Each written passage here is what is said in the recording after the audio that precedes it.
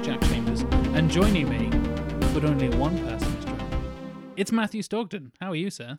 I'm good. How are you, Jack? I'm doing all right, thanks. Yeah, hopefully the listeners have noticed I stole the Sequelizers microphone from you, so I should be sounding real good and real nice. We should point compared out to the shit that I was sounding like before.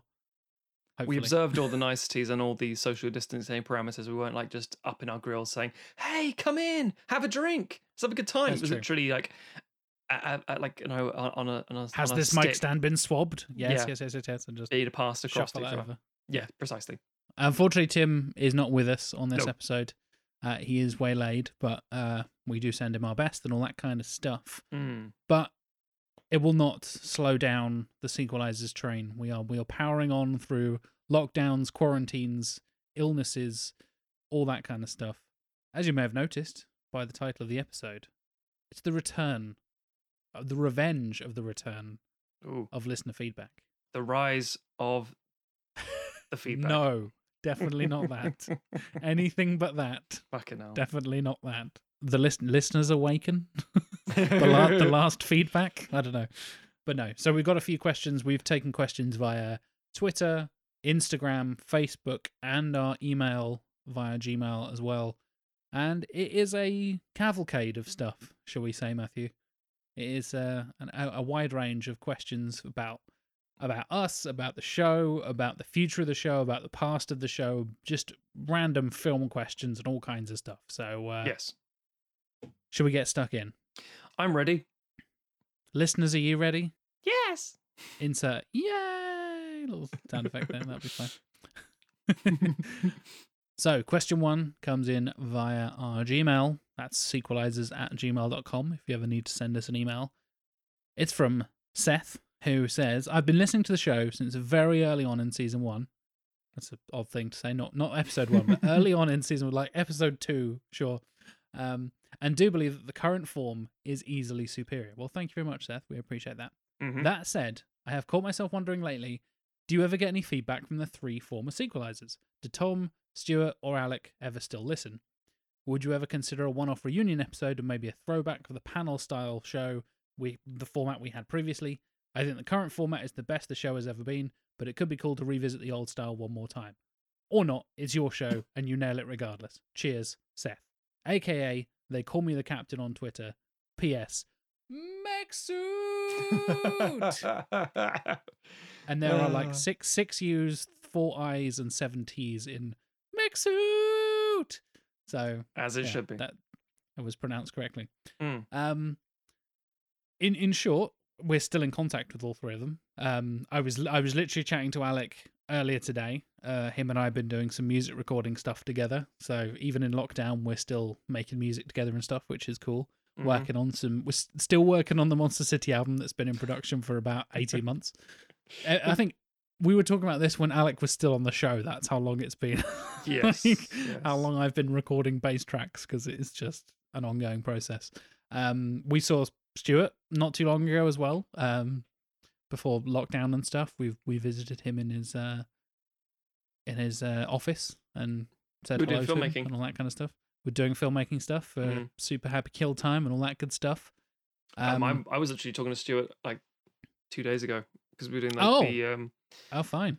no, You're hosting quizzes and stuff with him, aren't you? hosting quizzes. Yeah, exactly. Hosting quizzes on his Twitch channel and stuff. We were talking about Sequelizers briefly as well, so he still listens to the show and stuff like that. I think people always worry or wonder if there's some animosity or something, because it's from a listener point of view, a voice just vanishes and you always think it's something negative. It's like, no, because anytime someone isn't available or drops out, whatever happens, they never mysteriously disappear. There's a whole episode where they say, yeah, I'm just going to go do some stuff, I'm busy with this, that, and the other, or whatever, scheduling conflicts, etc.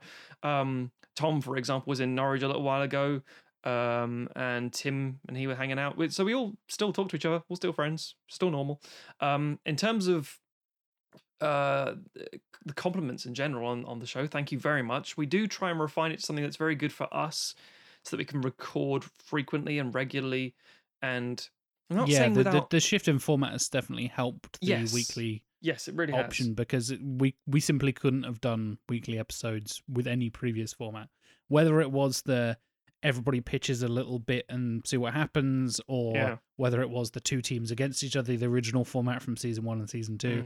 Like, it's a whole thing, and between you guys doing all the writing and me doing all the editing, there was no fucking way we could have done a weekly episode format. Monthly was like, oh, that's a stretch. Like, okay, let's do every other week, and that got like when we were doing like 1 reel, 2 reel, like splitting it in half and all that kind of stuff. That was a whole. Whoever thought that was a good idea, I don't know, but that was a whole thing as well. And yeah, thankfully with the new format, we're able to continue doing the weekly stuff. I know Alec does still tune in. I know he's not much of a podcast listener. I don't think he's like listening every single week or whatever, but he does dip in out if we do something interesting films and stuff like that. I mentioned some of the films we've got coming up in season 6. There's a tease for you listeners. And he's very, very interested in a couple of them, particularly episode 1. I can imagine. As we already know, me and you, Matt, but which we've actually already recorded. Funnily enough, was actually recorded long before all this lockdown bullshit, and we've got that. I'm very excited for that to come out because, by the way, Tim did the pitch, and it's fantastic. So you got that little tease for you. And in terms of reunion and the return of the panel show style format, maybe.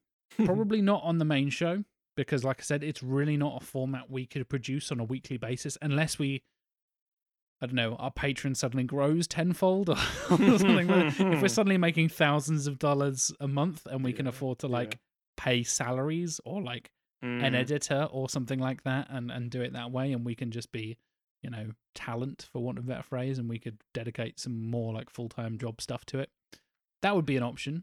That doesn't seem very fucking likely considering we're a podcast and that's not a thing that particularly happens. Sure. But we have been talking about potentially doing a reunion show as a long-term goal, as a live show, potentially. You may have noticed one of the Patreon tiers is the old sneaky live show there. And we might want to try and bring back some of the former sequelizers and bring the crew back together in some format. So, yeah, potentially. But it won't be on the main show unless circumstances drastically change.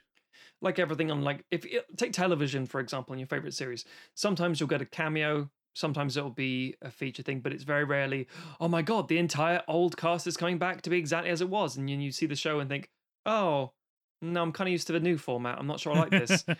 Like Fuller House or something like that. Oh no. No, I'm good, thanks. Yeah. But thank you, Seth. I mean, we're very grateful you've been listening this long and continue to support and like the show. So thank you very much. And also, Maxoot! That's the important thing. That's the important takeaway from that whole thing. That's all I took away from that. I kind of blagged the rest of the question. I assume so. So the next question comes from Jono via Gmail. Jack's already said the Gmail. I don't need to promote that again. Hi guys, big fan. I feel like I should insert a terrible joke here about a large fan, but I won't. We've had a warm start to May, so we've had a few big fans around, if you know what I mean. Yep. I have 3 questions, which we will allow. We'll allow them, and then in the edit there'll suddenly be 1 because we decided we didn't like them or something. Question number 1: favorite father-son moment in a movie? Shit. Easy. He says, mine is the catch at the end of Field of Dreams. Obvious, I know, but it's a favorite film, so I don't care. It's a fairly iconic film. That is an iconic scene. This is getting a bit weird and deep, but don't have a particularly interesting or, you know, important relationship with my father, so nothing really resonates me with films in that way. It's like, my dad's my dad. I'm not fucking Spielberg, you know what I mean? And not everything has to be a father-son dynamic or anything like that. Yeah. The one that sticks out to me, the first thing I thought of was like, this is definitely not my favorite. This might be my most annoying, and I'm not going to get into this into a larger discussion because I'll be here forever. Is of course Jonathan Kent in Man of Steel. Don't save me, son. I'll just die for no reason. Thanks, Kevin Costner, you piece of shit. The hand raise and the slow head shake of, nope, I'm not going to be in this film anymore. I'm done. Their budget has run out now. It's time. I must return to my people. I saved the dog. Now I'm the real hero. Yeah. I'm done. Also, you guys being under that flyover, you're probably in more danger. But bye.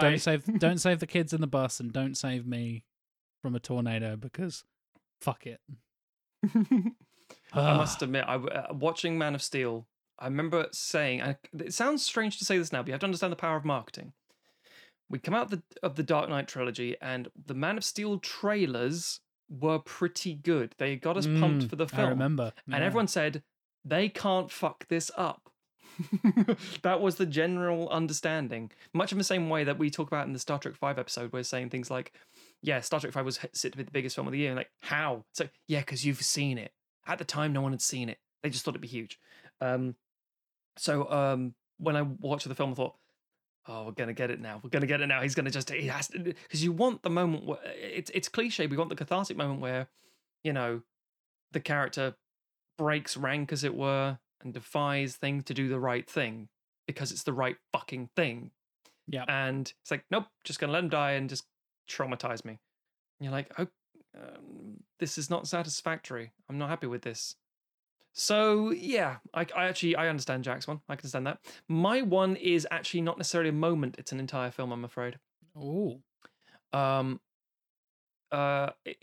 In the past, in like these little Instagram or whatever it is, online questionnaire sort of things, there's always the question of, which films define you, or what books did you say define your personality, or whatever.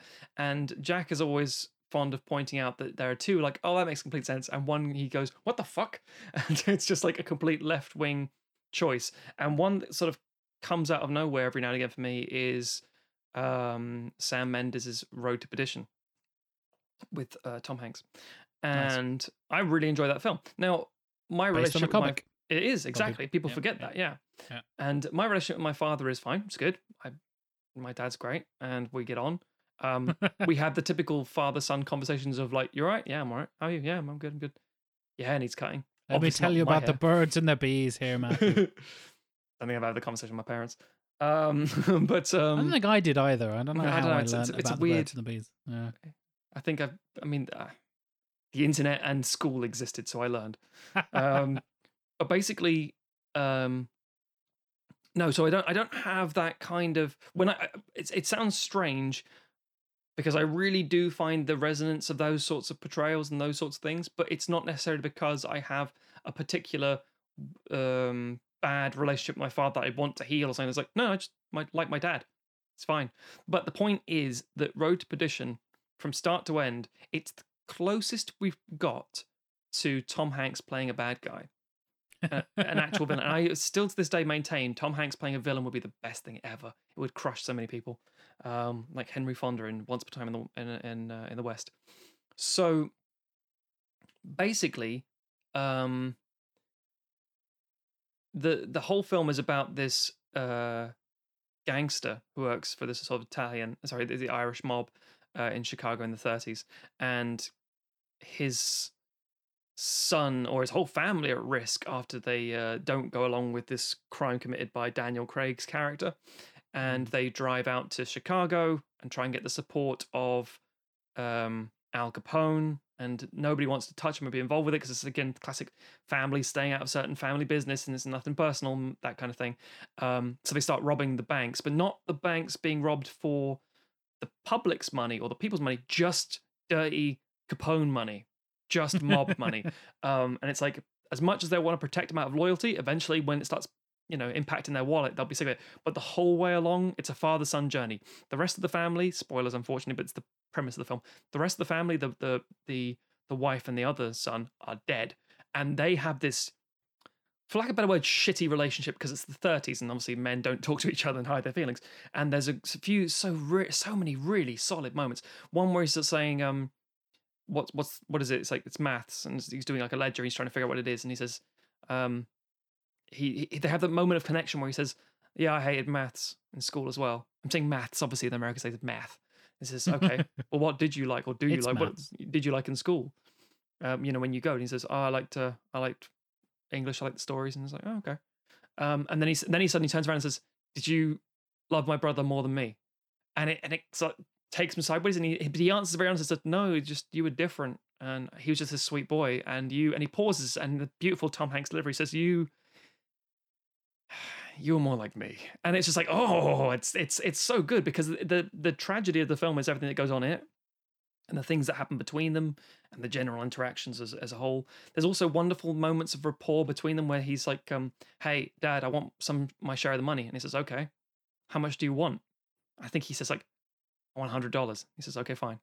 And then he starts eating. He goes, oh yeah. And he stops and says, could I have had any more? And he says, we'll never know. And it's just, there's so many bits. And again, I really do love that movie more than I should. But I love the aesthetic of it. The fucking cinematography is gorgeous. And the soundtrack is amazing. But yeah, I'd say there's lots of moments in that film, especially considering there's lots of fathers and sons because Paul Newman and it plays the father to Daniel Craig. And he beats the shit out of him and he says, I cursed the fucking day you were born. And then he goes, oh, my son. And he hugs him because he doesn't know how to deal with it. And it's brilliant. It's fantastic. So that's my answer. Next question. Favorite tension building scene in a movie? Mine is the pub scene, or sequence, sorry, in Inglourious Basterds, also interchangeable with the opening sequence. Yeah, very solid. We talked about that in our Patreon episode about food, which I won't spoil too much of, but we were talking about the idea of what you can do to establish tension and repeated tension things. So yeah, very solid shout. What about you, Jack? The kitchen scene in Jurassic Park is fucking amazing and has haunted me since I was 5 years old, basically. Makes sense.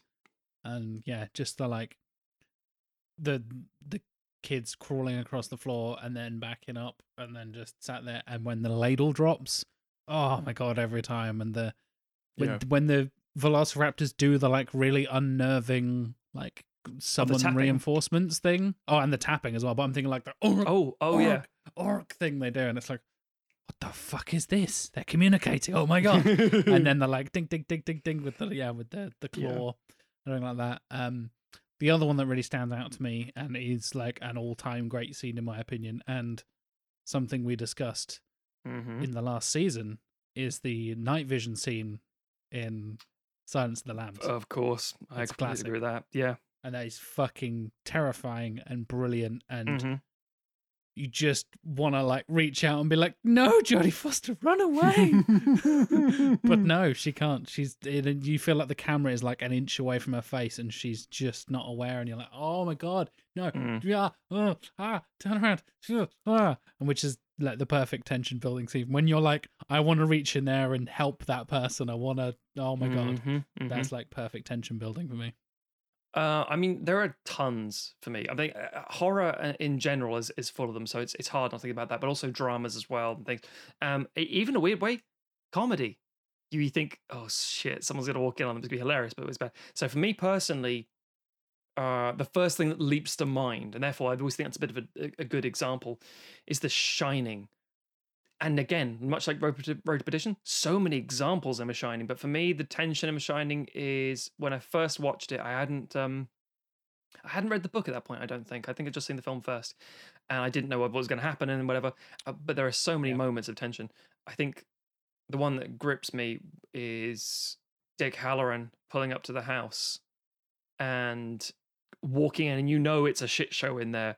And he's just sort of calmly walking around, and then Jack comes up from behind a pillar and goes, ah!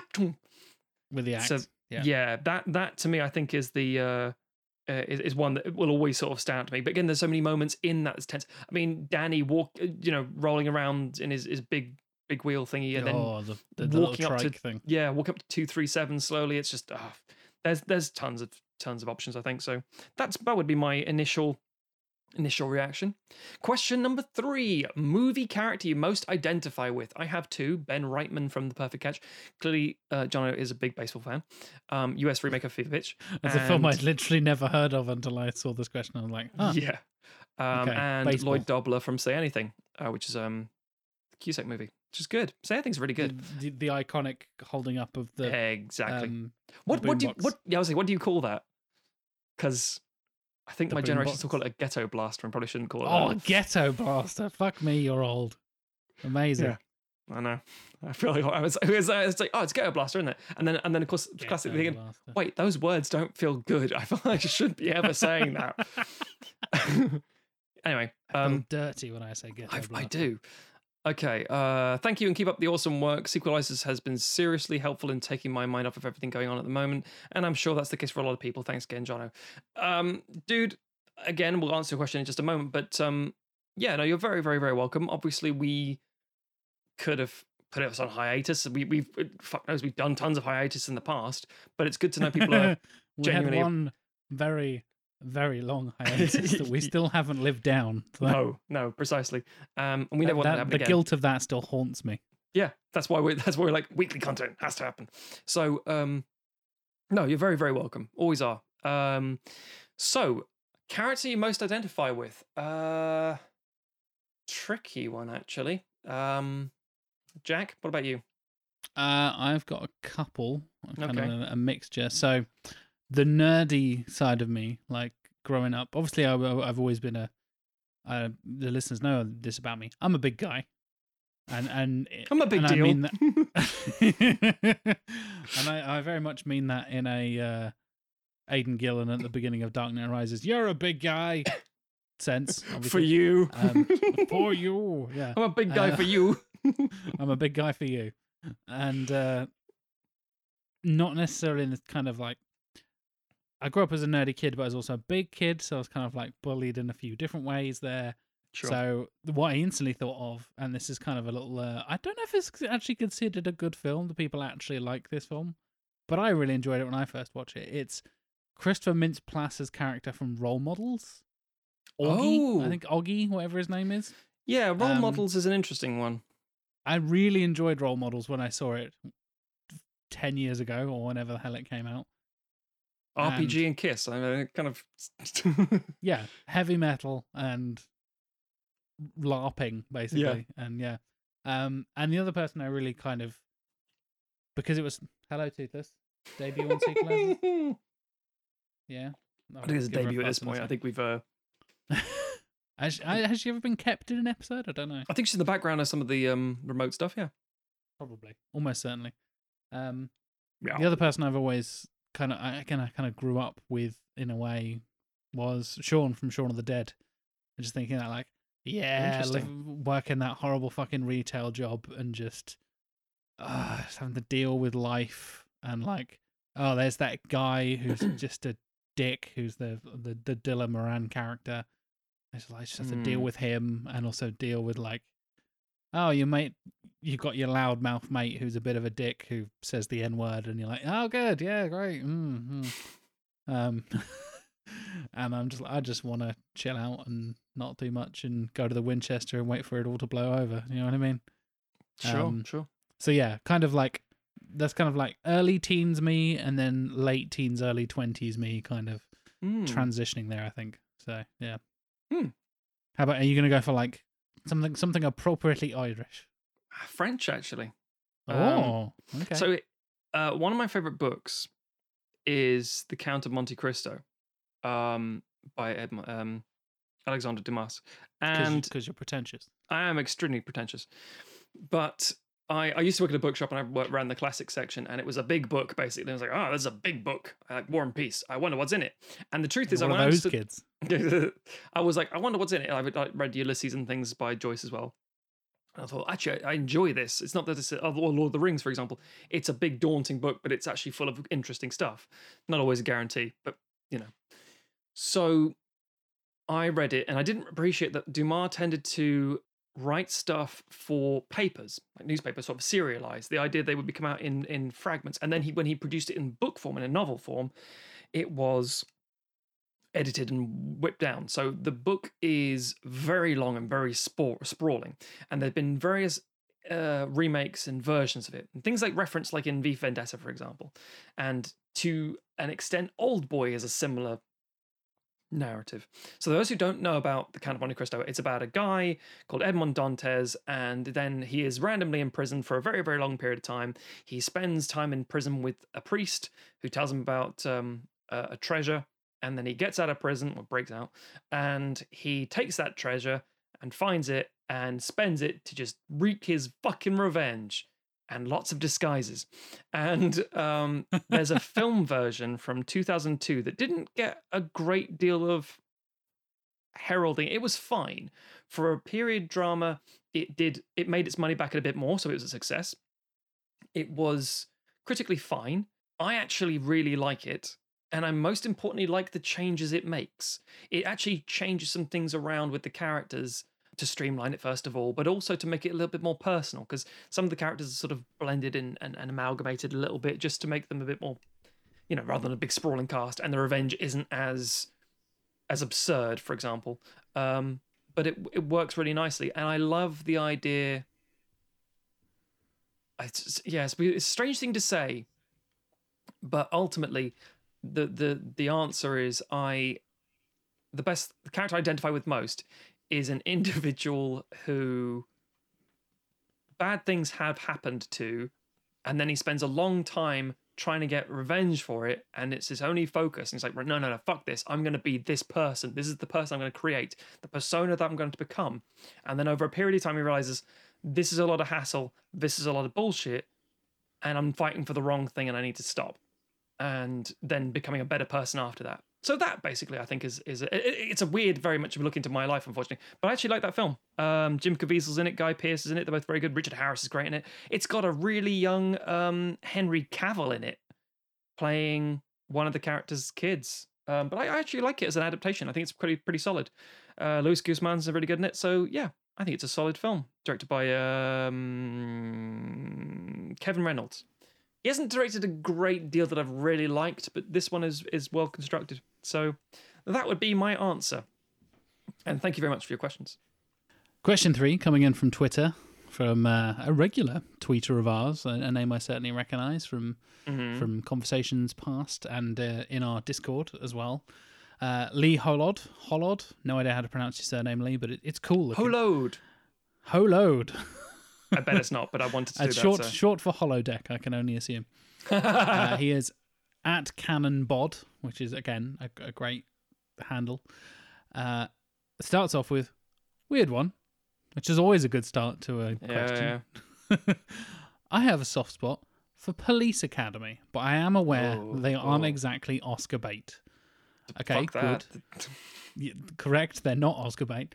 Despite the steady decline, I still enjoy them all. Except 7. You're pushing your luck there, mate.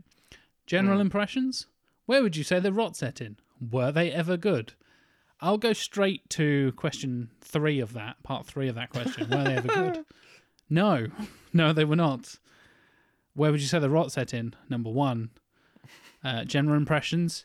I've only seen the first 2, and I had enough. So, yeah, not a big Police Academy guy.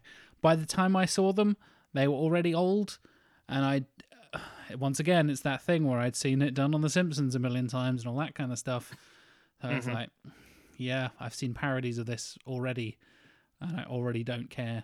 So yeah, I don't care about all 7 of them. I barely even care about the first 2, I'm afraid. Sorry to break your heart, Lee. I know how much you like them. So my reaction's going to be slightly different. Oh, the first one is 6. The first one is literally a month older than I am, and they ran for like 10 years into like 94.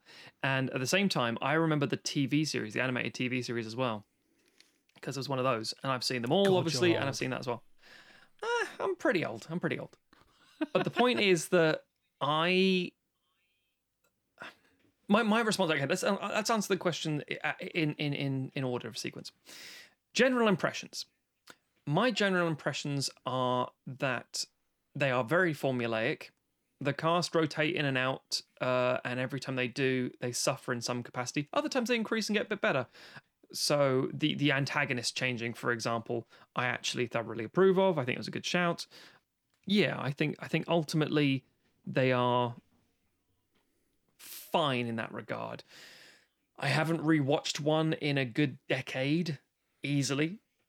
I watched the first 2 back to back about 10 years ago, and I was like, well, this is not for me. And I'm done. I don't get this. I'm looking around the room now, and I'm in my sort of DVD room, and I don't see. Do you own any of them? I just think I don't own any of them. I don't own a single one of them. That's a bad sign. That's bad. If even you don't own it. Yeah, in my cataloging of things, in my collection, and literally collection, like for posterity purposes. I've got a lot of shit in here, and I haven't got that. I mean, I'm just gonna turn around. I've got Stone Cold and Death Machine. That's some really old, crappy pieces of shit. So, I don't have them. So that's my general impressions. I don't really care. I have no affinity to them in that regard. I've seen them all. I've absorbed them all. I know the characters. I have seen preferences. them all. Jesus. I've seen them all. But next question: where would you say the rot set in? I actually kind of agree with Jack. The first one. I also think the rot reset in on 5 because First Assignment, Back in Training, and Citizen on Patrol feel like a bit like a Star Trek. They feel like an enclosed thing because the characters kind of settled down by then. There was less shifting around. It's when you kind of get to like Miami Beach Assignment Miami Beach, sorry, that kind of stuff. It's like, yeah, this is not good. No, this isn't doing anything anymore. It gets more and more ridiculous and stupid. Mission Moscow is just fucking atrocious. Now, this is the interesting part, is the third one. Were they ever good? I'm kind of with Jack. No. But equally, if I'm honest with you, they are very much a product of their own time. And they are a time capsule piece. They are an example of comedy of the time. There's a lot of offensive shit in there.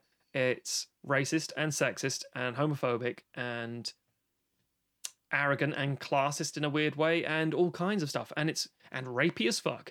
And the truth is that shit doesn't age well at all. That's just very, very bad. And so, for example, if you showed it to someone now and they watch and think, this is trash.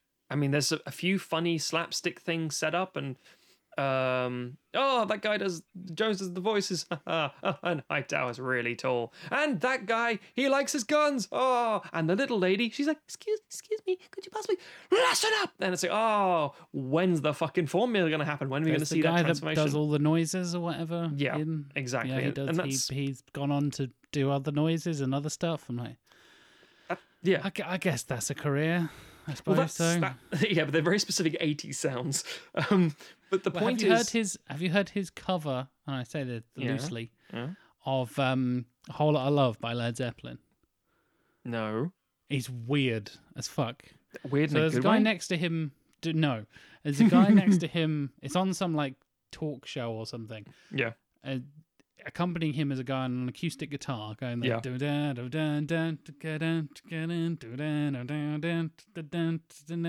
sure. And he does a Robert Plant impression.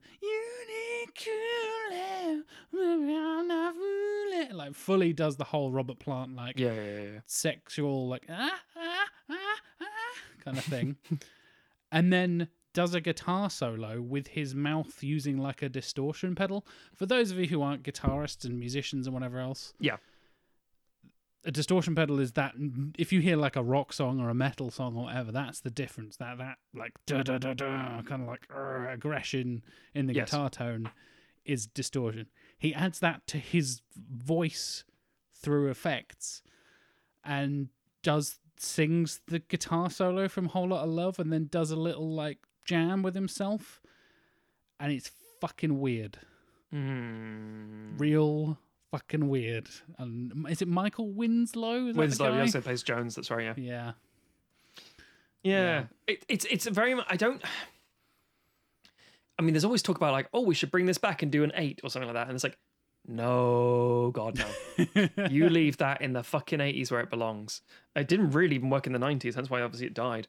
I think again, like Tackleberry, he's like a really angry, Dirty Harry kind of guy with his he always has the bike cop attire, and he so he's got the big 45 Magnum effectively, and it doesn't fit well with this environment now where you've got obviously police brutality and the nature of unarmed people being shot all the time and corruption, and obviously it was there at the time in the 80s as well, but it's like it just feels like a really insensitive and bad portrayal of anything. And I know it was for comedy purposes, and I know it was funny at the time effectively, but it ultimately, in my opinion, is why I don't think they really ever were that good. But by that standard, if you ever judge a film from the past with that metric, you end up by saying, was this ever good? It was black and white, it can't be that good. And you're like, well, no, at the time it probably was quite good because what was around. But then equally, and equally, I think within 20 years they'll be in a bin and also say, oh, do you remember this? It's like, no, Nobody remembers it. It's not a thing. Done. So yeah, I don't think we'll be. I don't think we'll be covering them anytime soon. What do you think, Jack? I have no intention of getting to that franchise. I mean, we kind of did just cover it. Is it on the list? It's probably on the list somewhere. I don't know. It's not on the list because we have to acknowledge that one of them is good, and or admittedly even mediocre. And I don't think they're mediocre. I think they're not that great. The next question comes from Peter Randall via Twitter, I want to say. His handle is Peter S. Randall. Are there any films where one of you haven't been able to convince the others that it's a bad sequel? Well, Mike, perfectly timed, considering we're talking about the nature of agreeing to what is a bad sequel. So yes, to convince the others that it's a bad sequel. I miss the team names from the old format. That's fair. More Geistzwicker being an absolute favourite. That's fair. That was good. I can't think how you could incorporate them. Yeah. Most and least favourite team names. Okay. Let's. I'm going to deal with the last one first, if you don't mind, Jack. The most and least favorite team names are the same thing, actually. Street Sharks. Because that is the prime example of something that gets out of hand. It's like when Gary Newman gets interviewed and they start playing Cars at him, and he's like, "It's like a 40-year-old song, man." You're like, "Oh shit," because it's what people know you for, and. For me, it's a funny joke. And the thing is, it had to stop because ultimately it was a joke between Tom and myself. And when Tom left the show, it would be weird to just say, Tim, here's a running joke that didn't involve you. You're now part of it. It's weird and stupid. So basically, yeah, because it became such a thing. And by the time we got to antagonistic with, I think, the series 2, where we were trying to incorporate it in, I hate puns, but like the most and awkward and painful way. And like, what the fuck? Just to really piss people off. So yes, they're my most and least favourite team names. In terms of that, incorporate them. Unfortunately, we can't. The closest we have is us saying silly things when Jack introduces us, where I panic and just shout pigs most of the time. So I did actually have an idea for this, which I haven't really floated by Matt and Tim yet. I'm ready. Is if we did want to come up with like a silly pun thing, because I know how much Matt loves puns. Fucking puns, man. Is what would be the working title of the sequel? The working title. That's good. So, like, because you get like, oh wow, there's some really cool thing, and it's just called like Project X. What the fuck is that? Like, oh, that's X-Men 3 or whatever. Like, After Party was the name of Avengers: Age of Ultron when it was filmed in Norwich. There you go. Yeah, get cool stuff like that. But yeah. It doesn't work quite the same way that like more Geistzwicker does. The episode with my two favourites combined is actually one of the episodes, which we'll come to in another question, is one of the most painful recording experiences I think we've ever had. And it is not the incredibly hottest day on record episode. No. Don't worry. It's actually episode 6. Pirates of the Caribbean Dead Man's Chest, which I stand by is a shitty sequel. And it's probably the film I've had most arguments with people in real life about since we recorded that episode, including our very own John Scarrett. Yes. He is a Dead Man's Chest defender, and he's wrong. Anyway, that episode, we recorded it in Tom's like brand new flat. He had just moved in. True. And my laptop, we were running with the shitty mic on a glass coffee table, and my laptop died like 40 minutes into recording. Yeah. And I absolutely shit a brick. And by the way, that's still the laptop I have to this day. That died a couple of days ago. Yes. Well, no, that's another laptop. Oh, sorry. This is another backup laptop, but got it. But still. And my God, yeah, that episode was a pain in the ass to record. But my two favourite ever team names were you guys pivoting, and we saw it coming from a mile away because you'd built up the Street Sharks, the Street Sharks Forever, and all this bollocks. Oh, yeah. Street Sharks from space, or whatever you were. And then you motherfuckers went, Sea Sharks. And I was like, you motherfuckers. Sea Sharks was the Sea best. Sharks. I think my reply was like, so you mean sharks? That's normal sharks, you bastard. And you and Tom just absolutely pissing yourself laughing. Yeah. And of course, that is also the birth of Frampton Comes Aboard. Yeah, it is. Which is the Peter Frampton meme thing that Alec created. That for some reason Stuart let him do. And yeah, it was like Street Sharks had already been established in the canon of sequelizers. Yes. Then you guys pivoted and like basically tricked us all. Yes. Sea sharks, motherfuckers! Like, oh god. And then the essentially, for want of a better phrase, the birth of Peter Frampton as we know it. Yes. Thanks to Alec. Yeah. If you want to go back, it's episode 6 of season 1. It's yeah. Was that season 1? Oh my god. It's season 1. It's literally so long episode ago. 6, Matthew. It is it was nearly 3 years ago as of recording. That is very strange. It's about 70 episodes ago, to put that into perspective. So that was that the example of the one you not only the best team name things, but also the sequel convincing others. No. I'm trying to think if there's one where I haven't been able to convince you guys, because that's the one I've had the most arguments about with other people. That and Shrek 2. A lot of people defend Shrek 2. They're all wrong. A lot of people are like, oh, what's the podcast about? I'm like, oh, it's just about, it's about films and stuff. Keep it as vague as possible. Hopefully, fingers crossed, they don't really know what a podcast is, and they'll go, oh, that's nice, and move on. Yeah. Or they're like, oh, what kind of films? I'm like, fuck, okay. So you know how there's like good films and bad films, right? You're aware of the concept of good and bad. We have, that has to work first and foremost, so we're in trouble. There's good films, and then they are then followed by, how would you describe, like a bad sequel, for example? So we're called the sequelizers, and they go, oh, that's clever. And it's a pun, it's not clever. It's clever because it's pun. And then we fix the bad sequels to good movies. And they're like, okay.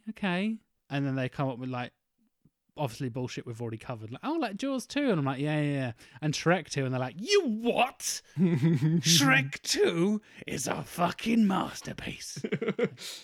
First of all, no, it's not. And second of all, we decided, go fuck yourselves. Yes. So I don't think there has been one where I've tried to convince you guys, because we all kind of, most bad sequels are bad enough that we kind of agree on them. And even the controversial ones, we all kind of agreed on it. And Shrek 2 is that perfect example of like, is Shrek 2 bad? Are we sure? We went and watched it and we all came back and were like, Shrek 2's crap.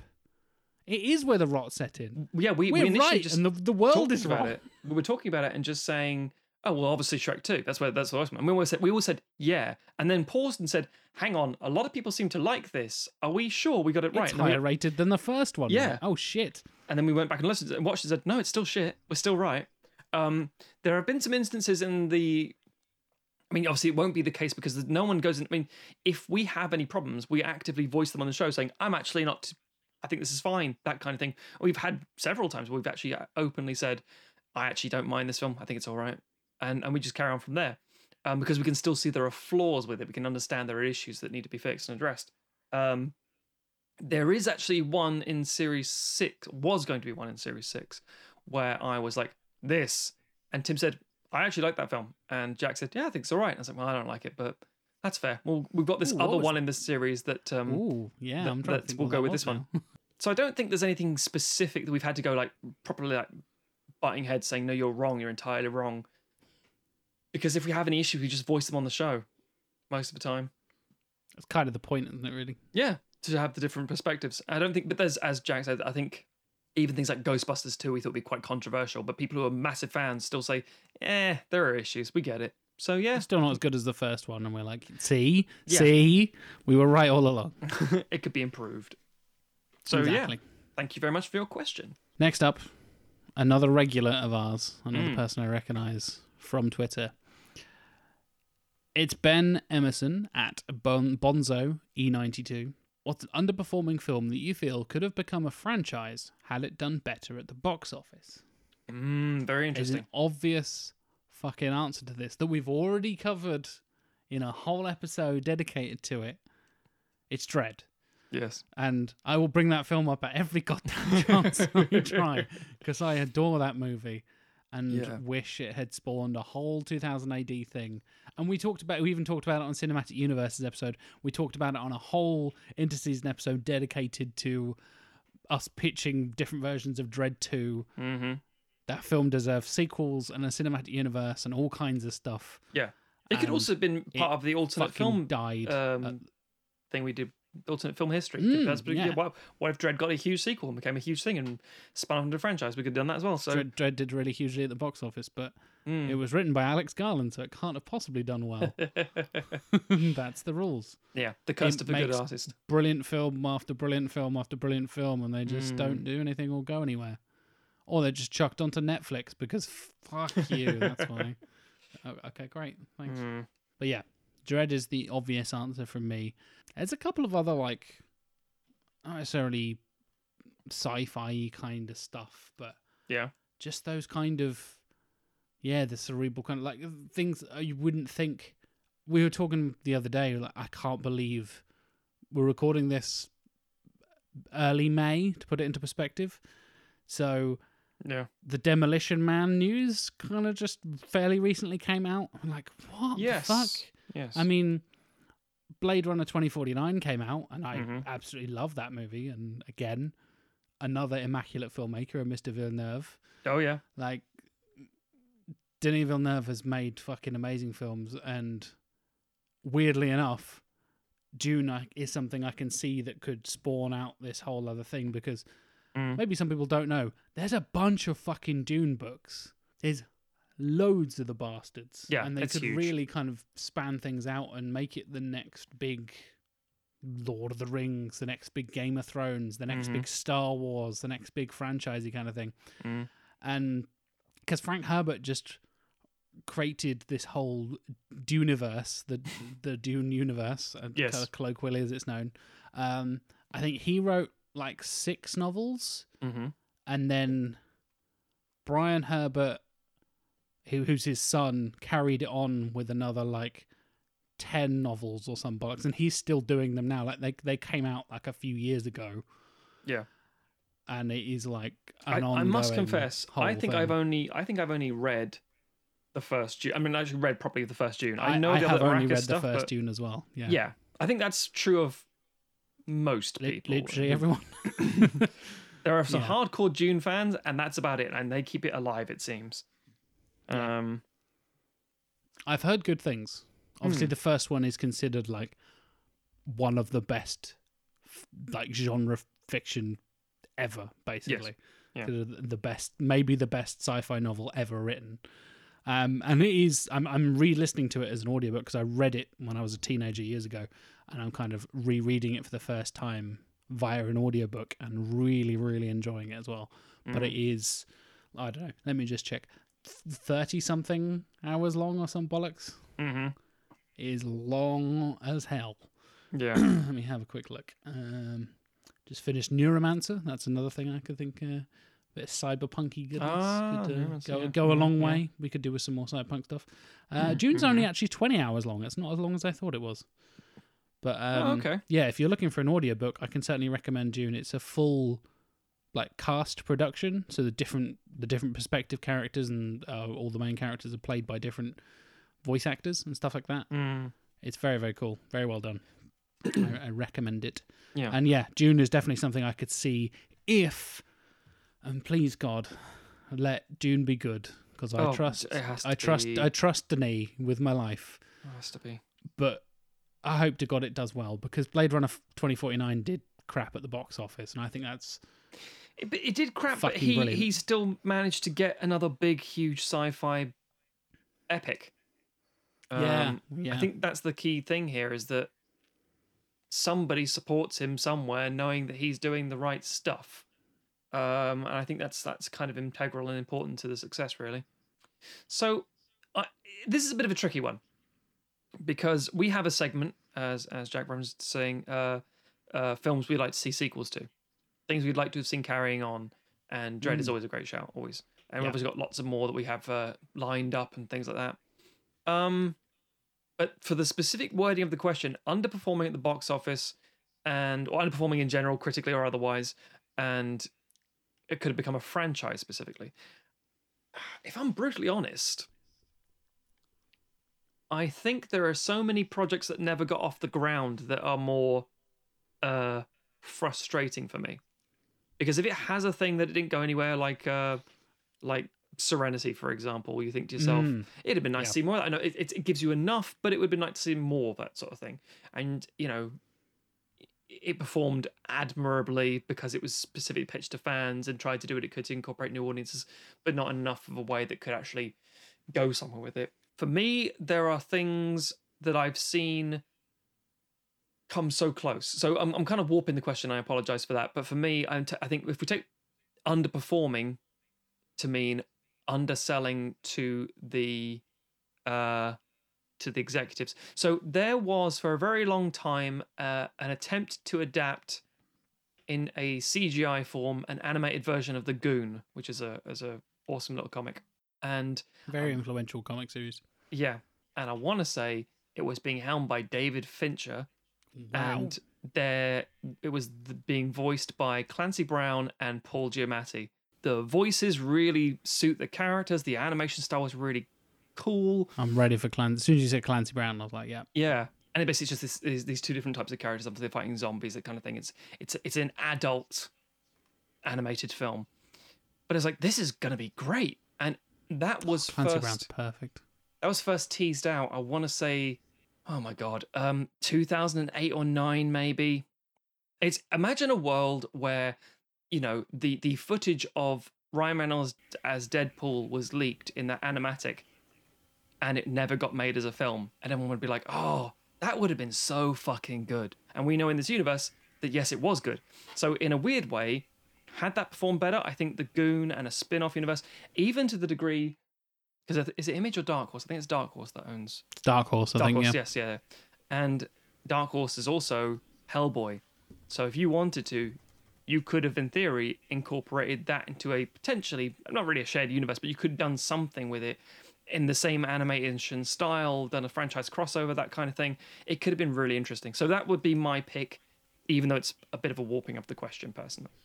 Kind of to tie our answers together in that way, one of my favorite documentaries ties into that quite nicely, which is Jodorowsky's Dune, talking about him trying to make Dune and trying to make that film, and what a fucking mess of production it was and chaos and stuff. Yeah. And again, that could have kind of tied into alternate film history as well, like what could have been if we had gotten a Dune film from Alejandro Jodorowsky. Like, it would have been such a weird, completely different... I mean, Fincher's quite weird as it is, but this is different. Yeah. Yeah. Would have been very weird. Okay, next up we have a question from Facebook. It's from Stuart Main. Hi, Stuart. What's been your favourite, and then in inverted commas, canon episode to record? So I assume that means... I'm guessing it's I assume that means literally this is the actual season content. It always sounds bad. If you say, oh, mine would be Series 1, it's like, well, that then pisses on Tim because he wasn't there. If you say Series 4, it's like, well, then Stuart wasn't there. Or 3 because Tom wasn't there. It's never a personal slight. It's more just the mindset we go into it. We're not as pressured from writing scripts, and we don't have the impact of deadlines, and hence we had this, the enormous stretch of time trying to figure out what we were doing with things, and yada, yada, yada, yada. So I think a lot of them are actually very recent because we've had so many positive things, and we have the reminders in the form of the outtakes. You get to listen back to those and think, oh yeah, there's so many, we're really just mucking around but having a good time, but also being professional enough to actually get the episode done at the same time. Commentaries are really fun to do. I think commentaries are the most fun I actually have because there's so little pressure to actually you don't have to really focus, and in previous seasons I was taking loads of notes and that was very stressful and that whole thing, or I'm writing a pitch, or I'm really paying attention and or hosting or whatever it is, where with commentaries it's so relaxed and it is literally me watching a bad film with my friends, which is the best. And I was like, oh, let's all sit down and watch. And we've already done one for season 6. Episode 1 has a commentary that I really enjoyed doing. I was about to say the exact same thing. And I hate that film. And I still hate that film. And it is, my answer kind of ties into that as well. Episode 1 of season 6, and I mentioned this in the episode and in the commentary, I think, is kind of a parallel to episode 1 in season 5 for me, where I had been sequelizing The Dark Knight Rises in my head since the day I saw it. since the midnight release, I went and saw that fucking movie. I thought, I could have done that better. I hate this film. And we have that in season 6 as well. And we did commentaries for both, and they were both a lot of fun to record. And yeah, The Dark Knight Rises, aka Nightfall, my version of that was kind of the most cathartic, not only because it was the first script pitch I'd written for this show, but it was very much a thing of like, oh my God, I've been doing this like in my brain for the last 7 years. I need to get this out of my fucking head. And just, I hate this film. And some people love this film and I don't get it. Fuck this movie. Yeah. And we rewatched it and I was like, I'm right. This film is fucking terrible. I'm going to fix this shit. This is rubbish. And yeah, it was a big kind of like release of pressure from what would be like early 20s Jack to nearly 30-year-old Jack being like, oh, finally. Just vindication finally doing through and the through. thing. Yeah, exactly. Yeah. And the commentaries are so much fun. Oh yeah, completely. If you aren't part, and not to be like, because we know obviously, especially now with the way money is, not everyone can afford to, and we always appreciate the support. But if you are on Patreon and you do have the $10 thing, you do get the commentaries. They are very good, and we enjoy them very much. The fact that we suddenly did like a random Pop-Tarts taste test during Escape from LA for no reason other than we felt like we could. In answer I've to the got question, future taste tests for future commentaries planned. Don't worry. in answer to the question in general, I'd say if we just take Series 5, yeah, the Series 6 commentary is really funny. Some of the things that it's always funny when Tim comes out with something. I mean, we're always good. Jack and I are very funny, John, but Tim would say something and he gets so angry. If you haven't already noticed, Tim's the nice one. And in fact, there's an inter-season episode, the finale of the inter-season. We've already recorded it, but it is the finale leading into season 6.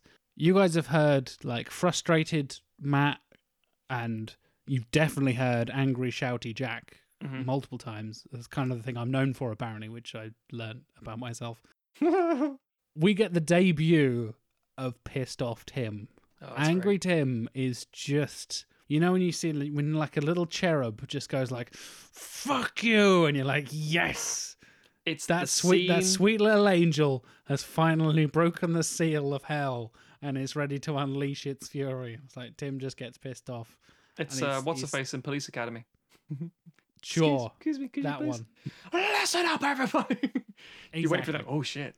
Yeah, no, favorite. I actually, if you take to Series 5, just again to avoid like missing people out and things, or being overly nostalgic for the past. Series 5 alone, I'd say I really enjoyed the Despicable Me episode because it was so. Everyone was like nobody likes those films, and Tim refusing to watch the third one, and just saying nope, fuck it. Sorry, refusing to watch the second one, I should say. Oh yeah, I'd forgotten about that. Us having fun with it, and just it sounds arrogant, but just being told, yeah, yours is a great pitch, it really fits, but I wouldn't fucking watch it because I hate these films. And you're like, yeah, that's fair.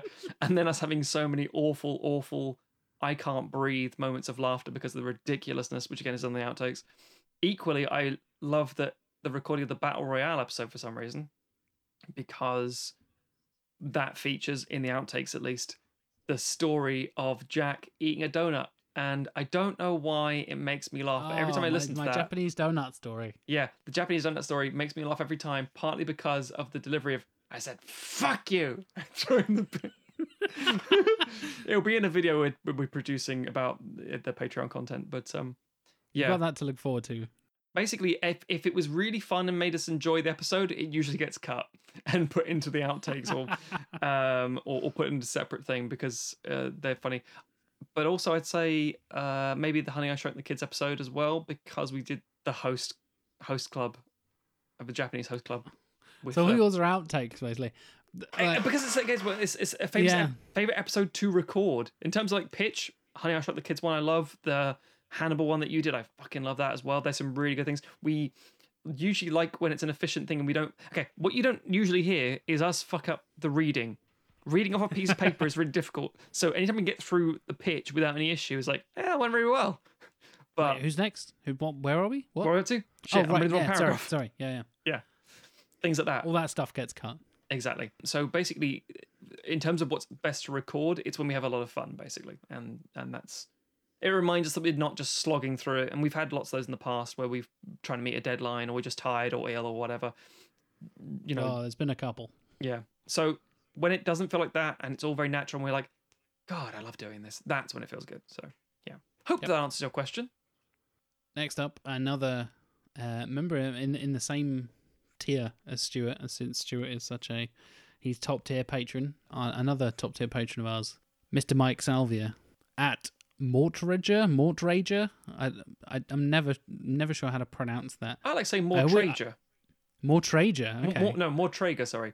Mortrager. Oh my god. Like, is it Chris Traeger? Is that the name of Rob Lowe's character in Parks and Rec? Not sure. I always think of it I look at it, I'm like, the word mortgage? Like mortgager? Like what the? Oh no, that's not the word mortgage. Okay.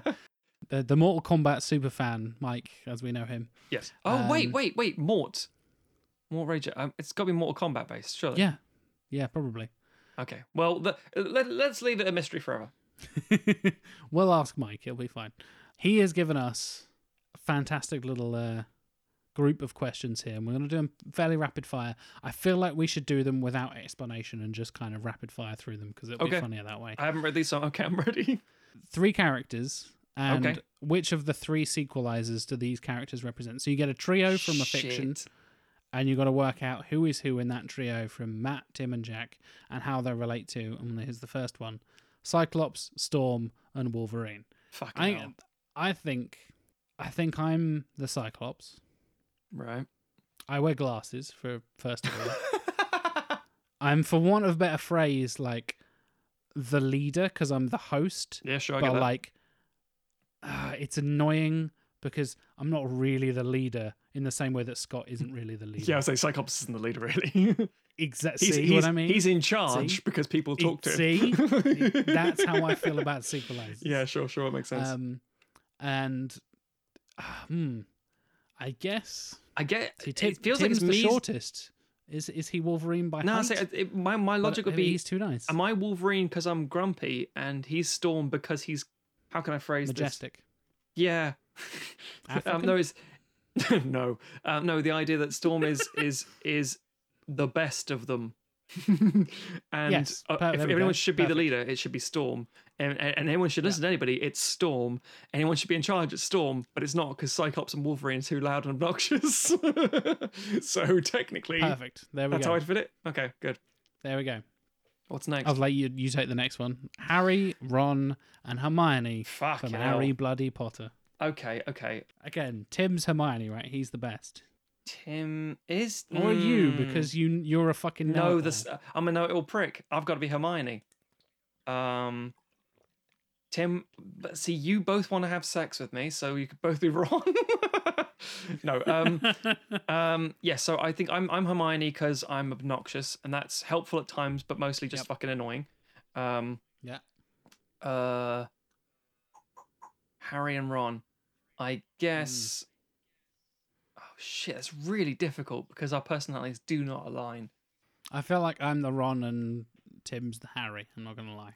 I feel like actually Tim's the chosen one, and I'm like, the fucking hell, mate. What are you doing? Come on. You've got dirt on your nose, I'm Jack. being all, I'm being all, you know. You've got dirt just there, exactly, on your anus. Yeah. You don't wipe God, properly. I don't think Ron wipes properly. So I'm basically saying Ron Weasley has learning difficulties. So basically, okay, let's take the qualities of the characters. Ron is loyal. Rapid fire, and Matthew. Ron is loyal. Ron is loyal, and Harry is brave.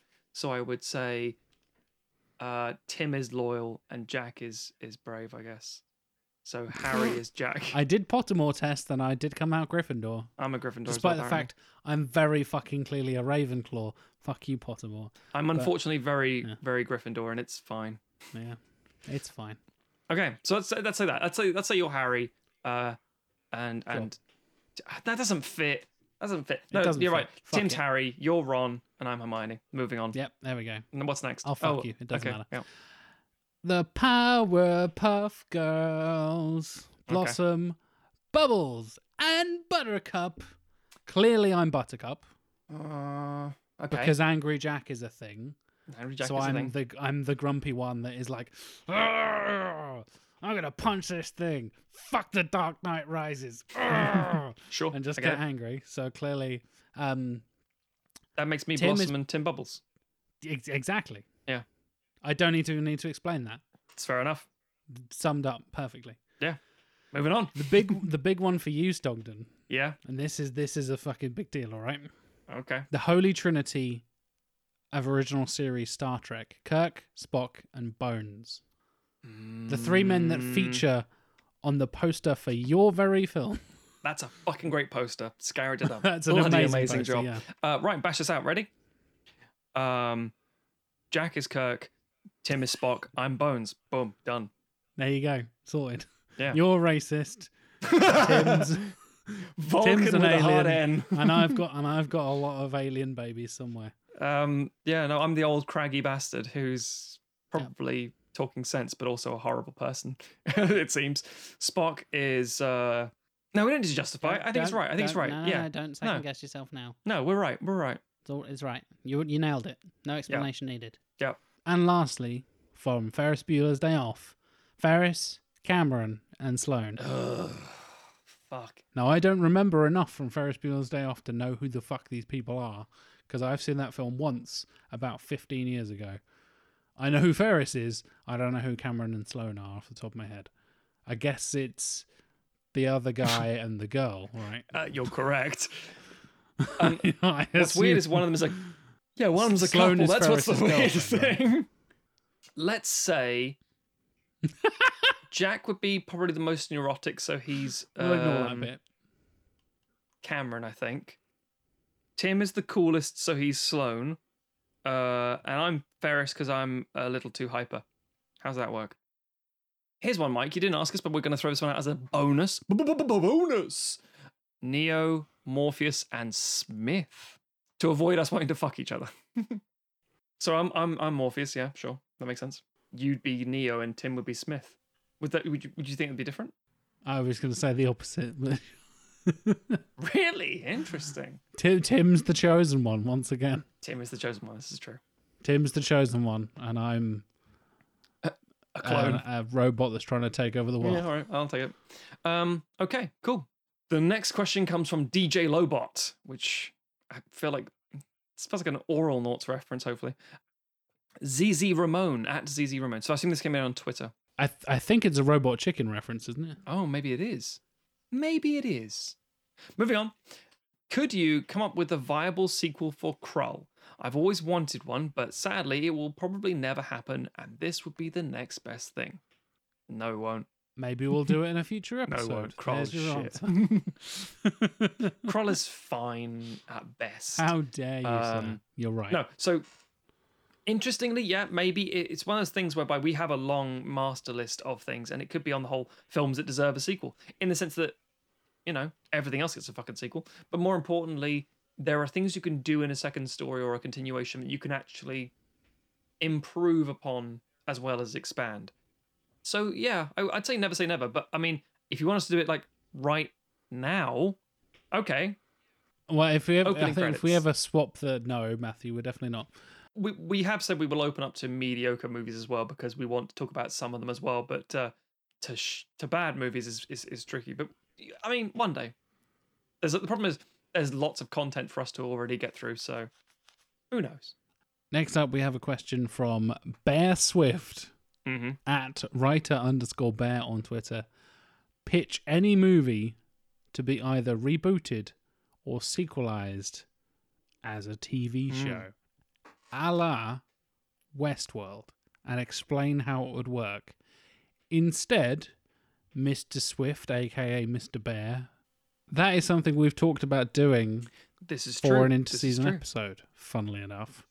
So we have talked about TV shows that had films as sequels, Mhm. aka Firefly into Serenity, or the X-Files into the 5 or 6 X-Files movies that has probably been by the time this thing comes out. That kind of thing. Or doing it the other way around, where you reboot something into a TV series and, oh, that would be much better if it was done as like an HBO miniseries or something like that.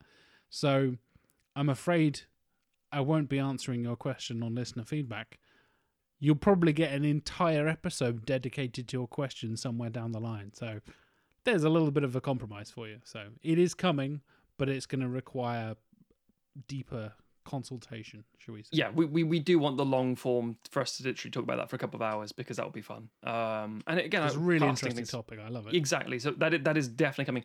In the meantime, I'll tell you what, I will give you my answer of something that did happen, like Westworld, for example. Because Westworld I've been really enjoying. Jack and I have been talking about this, where Jack sort of hasn't... Have you seen some of it, some of the series? I've seen season 1, and I have not seen anything past that yet. Series 3 I found interesting because it changed up from what it initially was and became a bit more like something else I enjoy. Not entirely sure I liked the final episode, because I thought you could kind of just end it here and it worked quite nicely. But it's like, let's just do more. I was like, maybe maybe you're done now. Bit too meandering. Could end up like Lost, for example. But I think it's surprisingly entertaining and fun. I enjoy it. However, a film that was then rebooted into a TV series that I would argue is better than the films, and the films are also on the list of things to be sequelized as well, is Ghost in the Shell.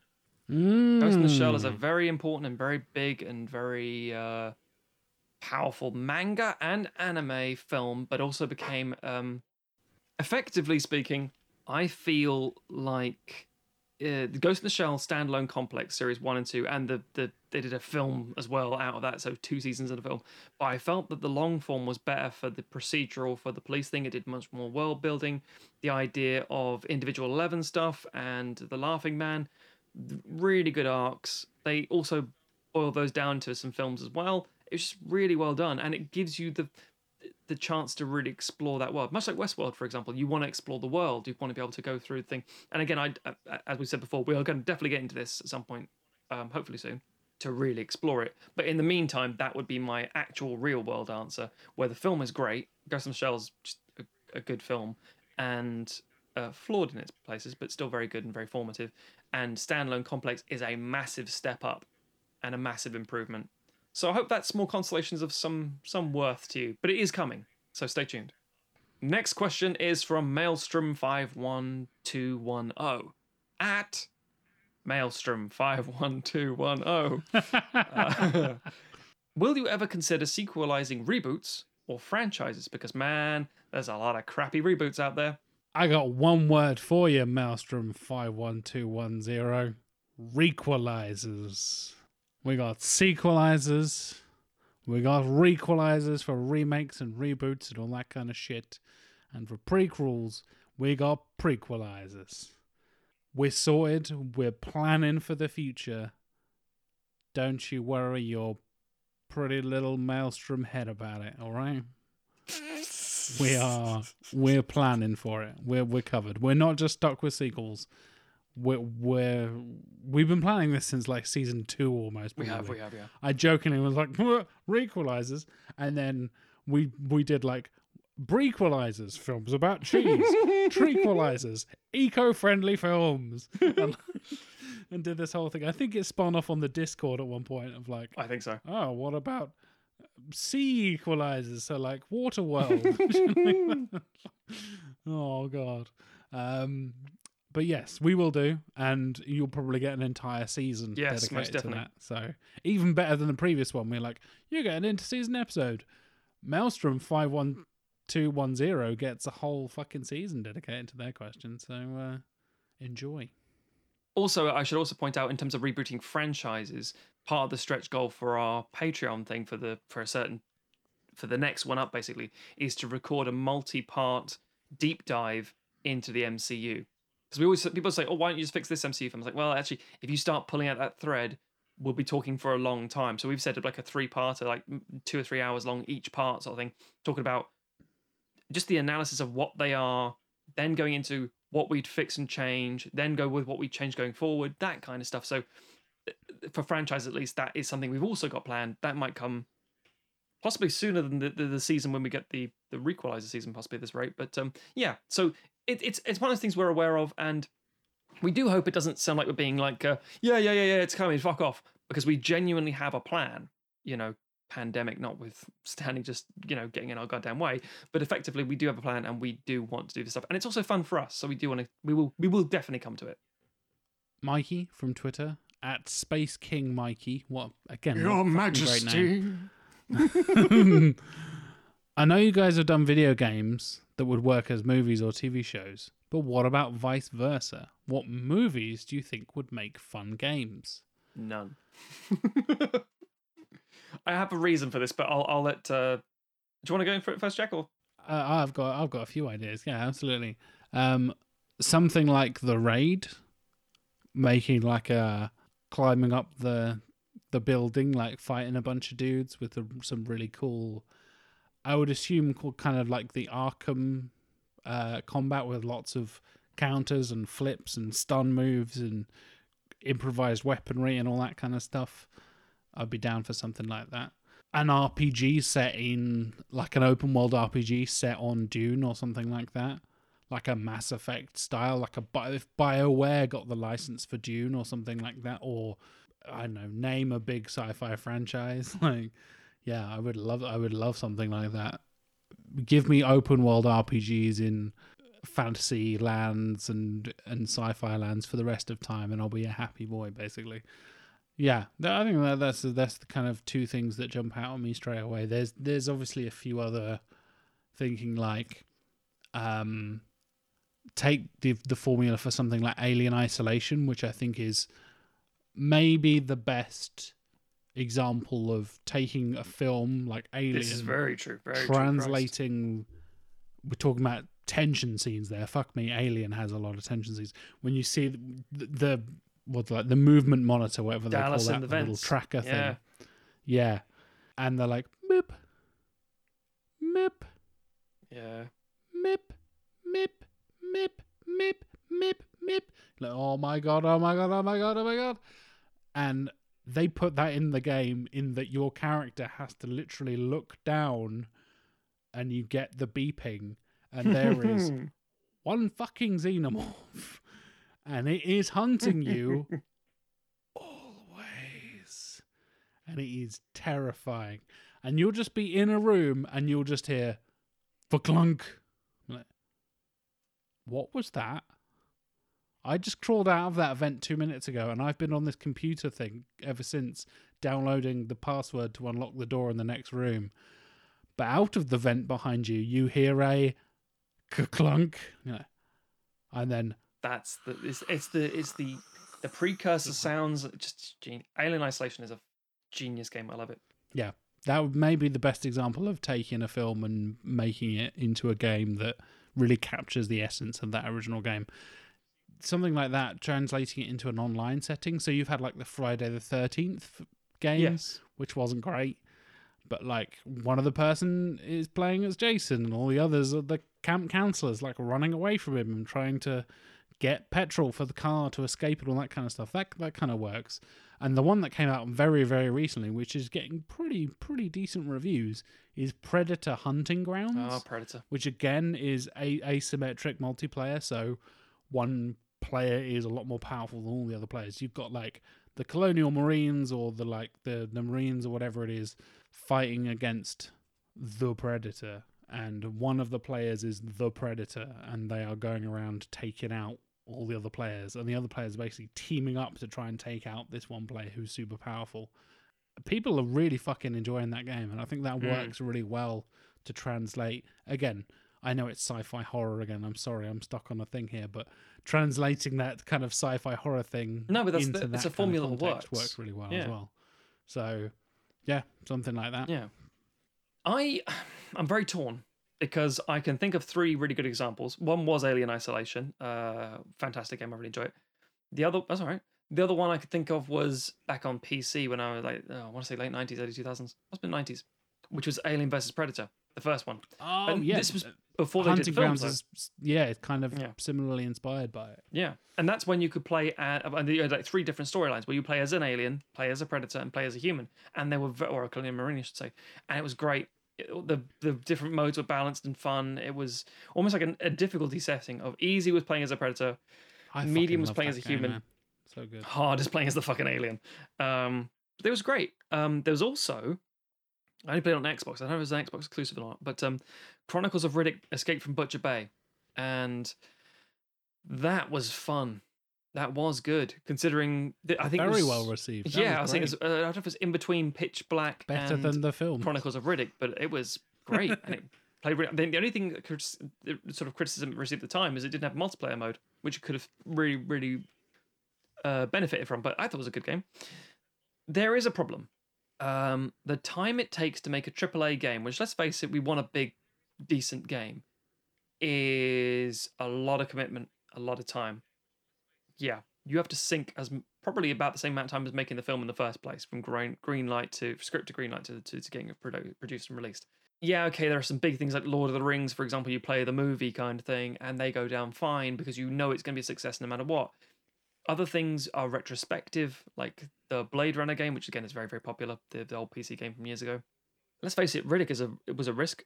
There's a lot of movie tie-in tons of that shit as well. Like the Batman Begins game is famously the terrible. Constantine game. And there's hundreds of for every Arkham Asylum and Arkham City Batman game or Alien Isolation or whatever it is. There's a bunch of shit that is just like, oh, we churned it out in 9 months because that's all the lead time we were given. So here's a reskinned version of this bullshit. Yeah, here's some shit we were trying to make anyway, and we just made it one of your things, and it's just it's crap. And one of the best examples I thought of, the one that just literally does not understand the themes of the film at all, is the Fight Club video game, which is just a fighting game. That was fucking terrible. Game, yeah. That was fucking. It's like, you don't understand. Because what we learned about Fight Club was fighting's cool, right, guys? There's no Project Mayhem. I think that was the theme, wasn't it? It's called Fight Club, guys. Come on, I didn't read the book or watch the film. Yeah, it's a club about fighting. What could go wrong? I think the interesting thing is what you get now is mobile games. Tie-in mobile games of varying quality and size, and that's all you're really going to get. It'll be very unlikely, unless it's like an established property like Predator or Friday the 13th, or something that's already going for quite some period, like Alien Isolation, for example. It'd be very unlikely you'd get one to tie in with it. It's cheap and it's quick, and you can get away with lots of them very quickly. And it doesn't outstay its welcome. You don't need a specific format like a PS4 or an Xbox or a Switch or any of that shit to really make it work. You just need a phone, and everyone has one of those. I do have one I would like to see as an example. I would like Tom Cruise to suddenly get interested into video games. Maybe through hanging out with Henry Cavill for like 5 minutes and going, oh, what's this Witcher thing you're talking about? I would like to see a Mission Impossible video game with the structure and sort of styling of an Uncharted game.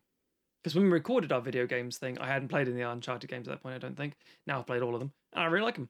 And they have such a level of quippy nonsense, sort of hyper masculinity, but also hyper pulpiness.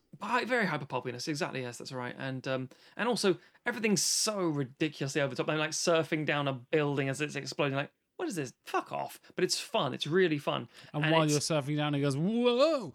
I get gravel in my ass." Like, yeah, exactly. That's Nathan Drake. And like the start of the second game, he's climbing up every time you see a pipe, you know for a fact after a while one pipe isn't gonna be a pipe you climb. It's gonna be a pipe that breaks and goes, whoa! It's gonna break and it's gonna swing out, and you're gonna go. And whoa! I could see that being a Tom Cruise thing, but I would like to see it done like a really big project, to the degree that it would be Mission Impossible 7 for all intents and purposes.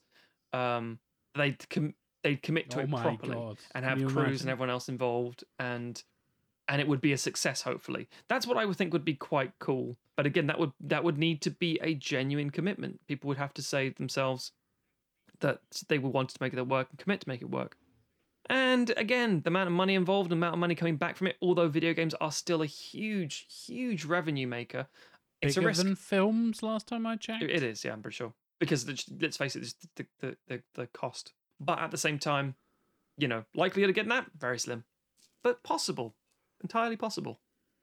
Next up, we have one of our higher tier Patreon individuals who's decided to ask a lot of questions.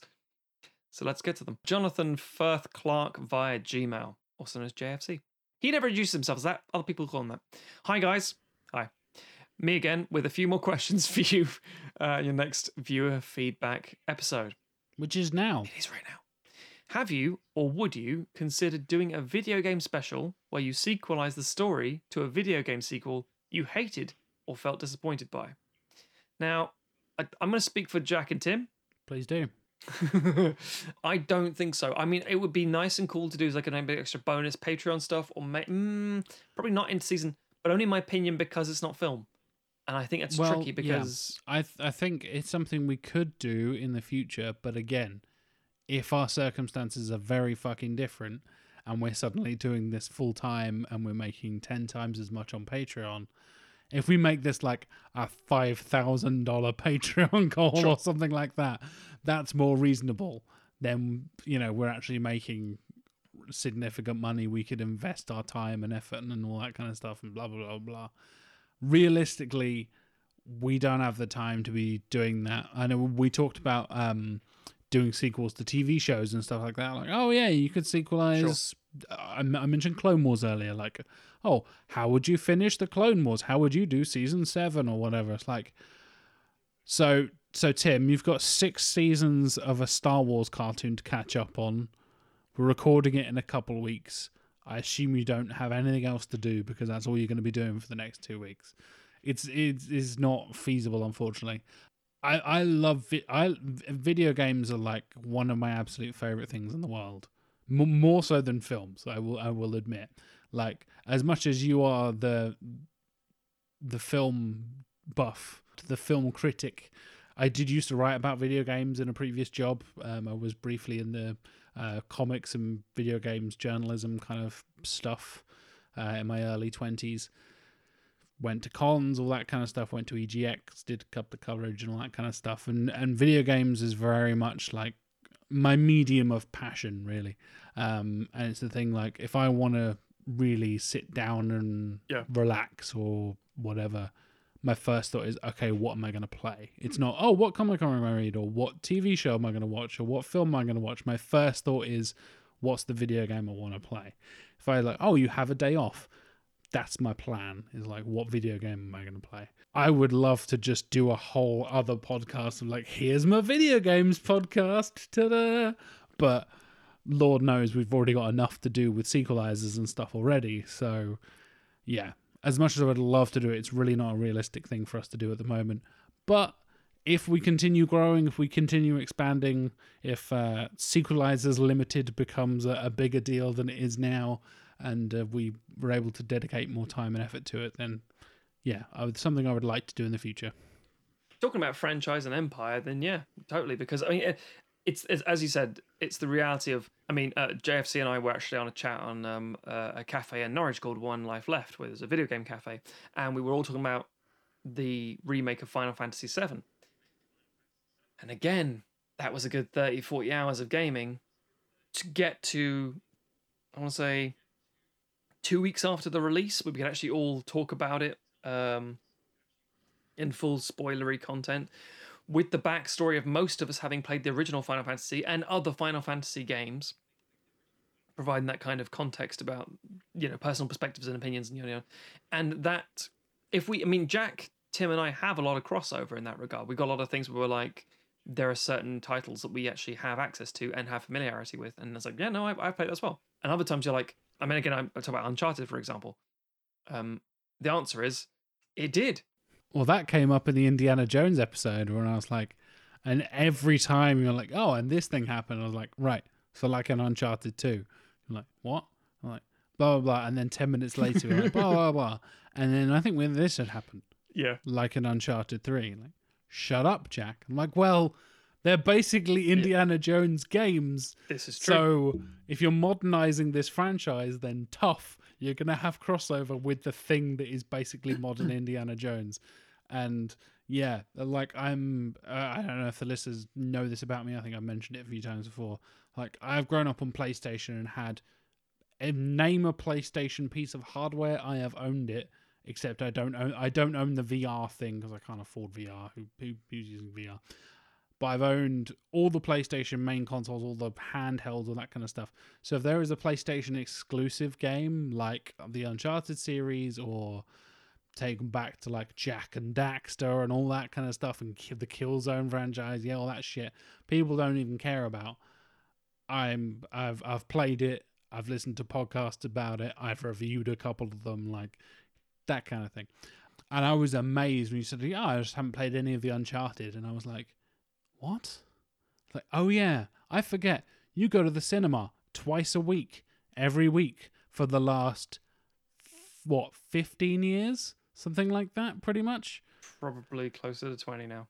Fucking hell, I go to the cinema sometimes. That puts it into perspective. Like, you are not only are you watching at least one, probably two, sometimes 3 films a week, whereas that's probably how many I would watch in a couple of months. We should point out, in the cinema, at home, I'm watching films every day. In this, this is new releases in the cinema or like re-releases in the cinema or whatever. This is going out using your Odeon Limitless thing to the point where they don't even ask you. You're just like, oh, it's that guy with the Odeon Limitless with the mustache. Come in, sir. Here's your free popcorn, sir. Like, they just know you by now. Whereas you're doing that, I'm like, oh, I've played all 4 Uncharted games. I've played the Vita game. I played the card game that was on PSP. Blah, blah, blah, blah, blah. And you're like, I haven't touched any of the Uncharted games. I'm like, how have you not? What? How have you not? Oh, yeah, I forget. You focus your attention to a different medium. And like, obviously you play video games in the same way that I watch movies. But it's not like your priority in that sense.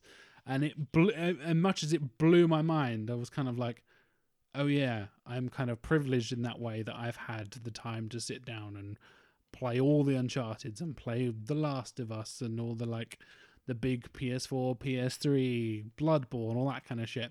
I mean, I created you in Bloodborne. You did. I created you. you. Yeah, it was kind of like in a very Lovecraftian way. It was, I think it's the idea that take Uncharted again. At the time of recording the Indiana Jones episode, neither Tim or I had played any of them. And we were like, okay, I mean, and again, but I remember the comments on Twitter, there's no way this fucking guys haven't played Uncharted. I was like, we literally have no idea. We haven't even read like a Wikipedia article or anything, just not aware. And then I changed, I mean, again, I'm similar story with Jack with the PlayStation being my main thing until I jumped ship for Xbox and went back to PlayStation. And at the start of this year, January of 2020, I've been just playing catch up on so many titles. It's been crazy and very good. I've enjoyed myself. But I rinsed through Uncharted 1, 2, 3, and 4. Now they're quite, one would say, linear and smaller games than a lot of the bigger titles and things. And so it took me time to get through those. Now, obviously, one would say, right, well, what we're going to do is we're going to sequelize Uncharted 3, and it has to fit in with Uncharted 2 and 4, because 1, 2, 4 are great, 3 is, it's fine. But there's some bits in there we can work with. But in order to get to that point, you have to know so much about those characters and things. And now Jack's already there. I've now got there. Now Tim would have to do the same thing. And that's in addition to everything else we're doing. We just need to bully Tim. That's all we need to do. Well, they're like free on PlayStation, whatever. They've been on PlayStation Plus.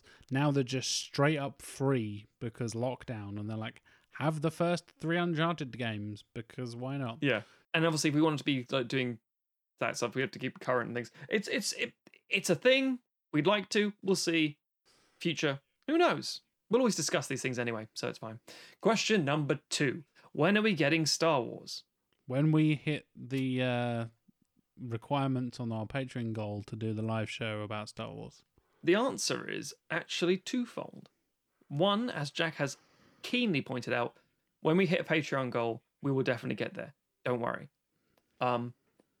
Secondly, though, it's an interesting one because we did cover Star Wars in one of our interseason things about what if there's no Star Wars in the alternate universe or alternate film history sort of thing. So there have been us talking about Star Wars and addressing it in things in the past, and we'll probably bring it up again in the future. And also there are spin-off movies and all kinds of things we might come back to at some point. Who knows? Question number 3. In regards to question number 1, the one about video games, what are some of your guys' favorite video games? I did this on Thing recently on Facebook, so I can whip out like 10 answers really quickly in quick succession. So this will be pleasing and satisfactory. Right, here we go. Top 10, going from 10 to 1. God of War on PS4, Red Dead Redemption, the first, well, not the first, like Red Dead Redemption, Tekken 3, Metal Gear Solid, Skyrim, as in the Elder Scrolls 5 Skyrim, Mass Effect, the first one, surprises a lot of people. Oh, the first one. Yeah. Controversial. Nope. I mean, it is. Fine. It's controversial. Mass Effect 1 is best because It's not. Carry on with your list. How dare... 2's better. Carry 2's fine. No, 2's really good, but I prefer 1 because it sold me on the whole idea of it. Assassin's Creed Brotherhood, because it's 2 is one of the best ones, and at the same time, Brotherhood introduced a really amazing multiplayer element that was very unique and very good. So Brotherhood, yay. Although there are really fun other Assassin's Creed games I obviously like. Silent Hill 2, fucking love Silent Hill 2. There's a lot of 2's in here, and you'll notice that, listeners, because a lot of times video games come up with an idea and try it, and it's like, okay, I see what you did there. And the second time, they refine it, and that's when they nail it. So that's why Assassin's Creed 2, that's why Mass Effect 2 is better than Mass Effect 1. Well, exactly, yes, yeah. And that's kind of the point as well, because unlike film, well, less like film, the technology changes, which very also much so, yeah. causes more improvements. Unless you're so, James Cameron. There is that, yeah. Final Fantasy VII, the original, not the remake. Well, the remake is very, very good. And finally, my favorite game is BioShock. I'm not very good at it, nice. and the gameplay is very kind of formulaic, but the gameplay has not aged very well really. in BioShock, but the unfortunately. world building is fucking fantastic. And oh man, would you kindly? That moment just Genius. Fucking nailed it. So good. What about you? So good. I also did the top 10 on Facebook. Funnily enough, Let's see how many crossover there are. we do. We have a couple of crossovers. The crossover we have, so God of War PS4. I would argue maybe the best game I've played on the current generation of consoles. By definition of my list, I would agree with you because I haven't included anything on this generation on my list. I think it is essentially perfect as a video game. I think it is. The storytelling is immaculate. The gameplay is immaculate. It looks gorgeous. The acting is amazing. The writing is amazing. The world building, the way they reinvented what had become a stale, pointless, flavorless character at that point in Kratos, like, it was amazing. Absolute masterpiece. Also, the fact that it's a one-shot, I know that doesn't count for video games, but it's a thing we should still address. The thing doesn't actually cut away to anything. It continues. Oh, yeah. It's a one, yeah. Yeah, also one long continuous take, I should say, rather than one shot. One long continuous take, yeah. I thought even one shot as in they're not doing the a comic sequel. form, I was like, boy, have I got news for you, man. Sorry, one shot not in comic form. Because they're definitely doing a fucking in sequel. cinematography form. Well. Yes. Yeah. Batman Arkham City is also on my list. The first Red Dead Redemption is also on my list. Crossover with you there. The Witcher 3. I'm a huge Witcher fan. Mass Effect 1, 2, the correct one of the Mass Effect trilogy. Mass Effect 1, yeah. Mass Effect 2, yeah, the second one. Yep. Metal Gear Solid. It was important when I was crossover there as same well, thing. because that was such a formative game for me. Absolutely. The Last of Us. I adore that game. I know it's gone from a lot of people not keen on it, and a lot of people are really soured on it over the last few years. I know, but at the time when I played it, I absolutely adored it. And I think The Last of Us, I was one of those exclusives of going back and playing. I started playing it, and then Final Fantasy VII came out, and I went, "Yeah, you can stay on the shelf for a little while." And I'll go back to it. I will finish it. The thing is, it's fine. It's genuinely fine, and it's good storytelling, and I'm invested, and I'm involved, and I really enjoy it. The problem is, I think it's one of those things. If you were there at the time when it started, another PS3 classic that I don't think many people know about, and I think is hugely underrated, is the Infamous franchise, the original superhero stories that the guys from Sucker Punch did. And yes, yeah, Infamous 2 is one of my all-time favorite games. Absolutely love that. PlayStation Vita, speaking of my PlayStation hardcore roots here, a PlayStation Vita game, it's the golden version of Persona 4. My all-time favorite JRPG. I love Persona 4 and Persona 4 Golden. Can you fucking imagine if we had to sequelize a Persona absolutely. game? Fucking hell. Having to play Sign all me the up Persona right now. games. Jesus Christ. I'll do it on the spot right now. How dare you? I might have to invest so much time. And one of the most formative games that has shaped my my love for role-playing games, my love for tabletop role-playing, my love for Dungeons and Dragons, and something I didn't really realize was such an influence on me until I kind of thought about it and my early PC gaming days is Baldur's Gate 2. Interesting. And I fucking loved Baldur's Gate 2, and I recently replayed it. I have played the mobile version, which is fine, but doesn't control well, but the story is still fantastic. And I recently replayed it on my laptop because I had my old disc somewhere and I asked my parents to send it in the post to me. And my laptop's a piece of shit, but it still ran it because it's a 20-year-old game or whatever it is. And yeah, it's still amazing. I think it's still one of the best stories in video games. It's along those sort of like classic isometric RPGs. Recently there's been a resurgence with Pillars of Eternity, and there's the other one that I can never remember the name of, Divinity Original Sin and Divinity Original Sin 2, Pillars of Eternity 2, Torment, Tides of Numenera is another one that's absolutely fantastic. I've really, really been enjoying that, and it's a real throwback to that kind of classic RPG style. And yeah, Baldur's Gate 2 is one of the best games ever made, in my opinion. One of the best RPGs ever. And the reason I love Baldur's Gate and all that Dungeons and Dragons-y stuff now that I'm so obsessed with. I must admit, I one that was very close to my list, which would have been there had I not played God of War very recently, and impacted me the way it did. I think it was Command and Conquer Red Alert, because again I haven't got a PC game, so I get that sort of. Ooh, nice. The reason it's not on there is because God of War found me at the perfect time, and I love the shit out of it. And more importantly, I'd been to Norway 6 months prior, and I'd been like, yes, feeling that Viking madness. Assassin's Creed Valhalla. Yes. Oh, hello. Excited. So, question number 4. Out of all the sequels you've sequelized, what would you say your favorites have been to make? And which of the ones you've watched did you find yourself thinking, bad film, but I kind of had fun with that? Not Son of the Mask. No. I think we kind of cover those in the episodes, if I'm honest. Not to dismiss the question. For example, like, bad film, but we have fun with it. It's like, the two ways of looking at it is I still don't mind Star Trek 5. I still think there are qualities to it. I think we always say, like, Pirates of the Caribbean, Dead Man's Chest, I'm like, it's a bit of their work. It's fine. And that's the thing. It's fine. Ghostbusters 2, we said, it's fine. It works. There are always bits and pieces where we're like, yeah, this is, I can still watch this and still, critique why it's not good, basically. Jurassic Park 2, The Lost World, that's another good example. It's fine. I'll still watch it and enjoy it. The two examples for me are the finale of season 1 and episode 1 of season 2. I actually really quite like Alien 3, more so than I should do.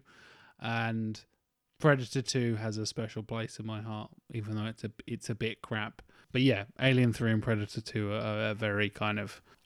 I can have fun with that. I would go out of my way to sit down and watch one of those films and be like, yeah, I'm in the mood for this. Whereas fucking Son of the Mask or Batman Forever or any of the other ones is just like, oh yeah, I want to sit and watch Superman 3, never. Or Terminator 3, never.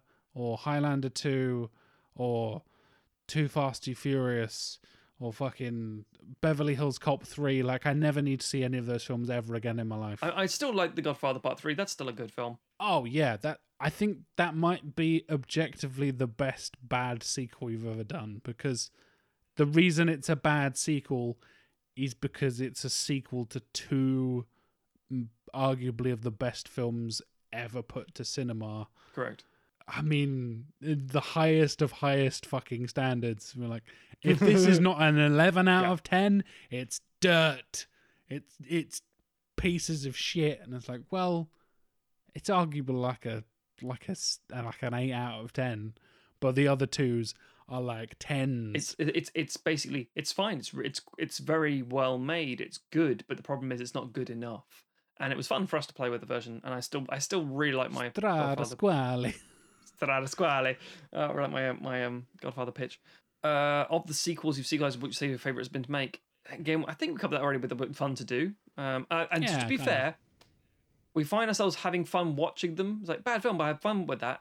It's got to be the fucking commentaries.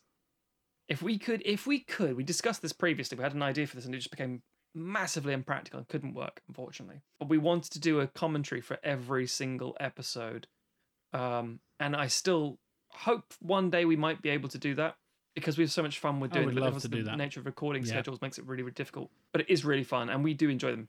Watching something for the first time with you two is just something special. Always, you've seen it and you're sat there almost like watching me and Tim more than, there were those videos when like Game of Thrones had like the Red Wedding or that bit where someone else dies, and then you get the video of the partner filming the other one in the couple being like, oh, this is a nice wedding, this is going really well. Oh my god, and they're like freaking out, and the other one's like, ha, I knew it was coming but you didn't. And I feel like you're like that sometimes, like, yeah, just wait until Steve Buscemi shows up, just you wait. And we're like, this isn't that bad, man, I don't know. Oh, Steve no. What have they done to Pam Greer's voice? Oh, fucking hell. Oh god. It is fun. So that would be my answer, I guess. And then John rounds off with, thank you for keeping us all entertained in these weird times. I look forward to more episodes to come. You're very welcome as before. There's more to come. There's always more to come. We'll do more. We'll do as much as we can, basically.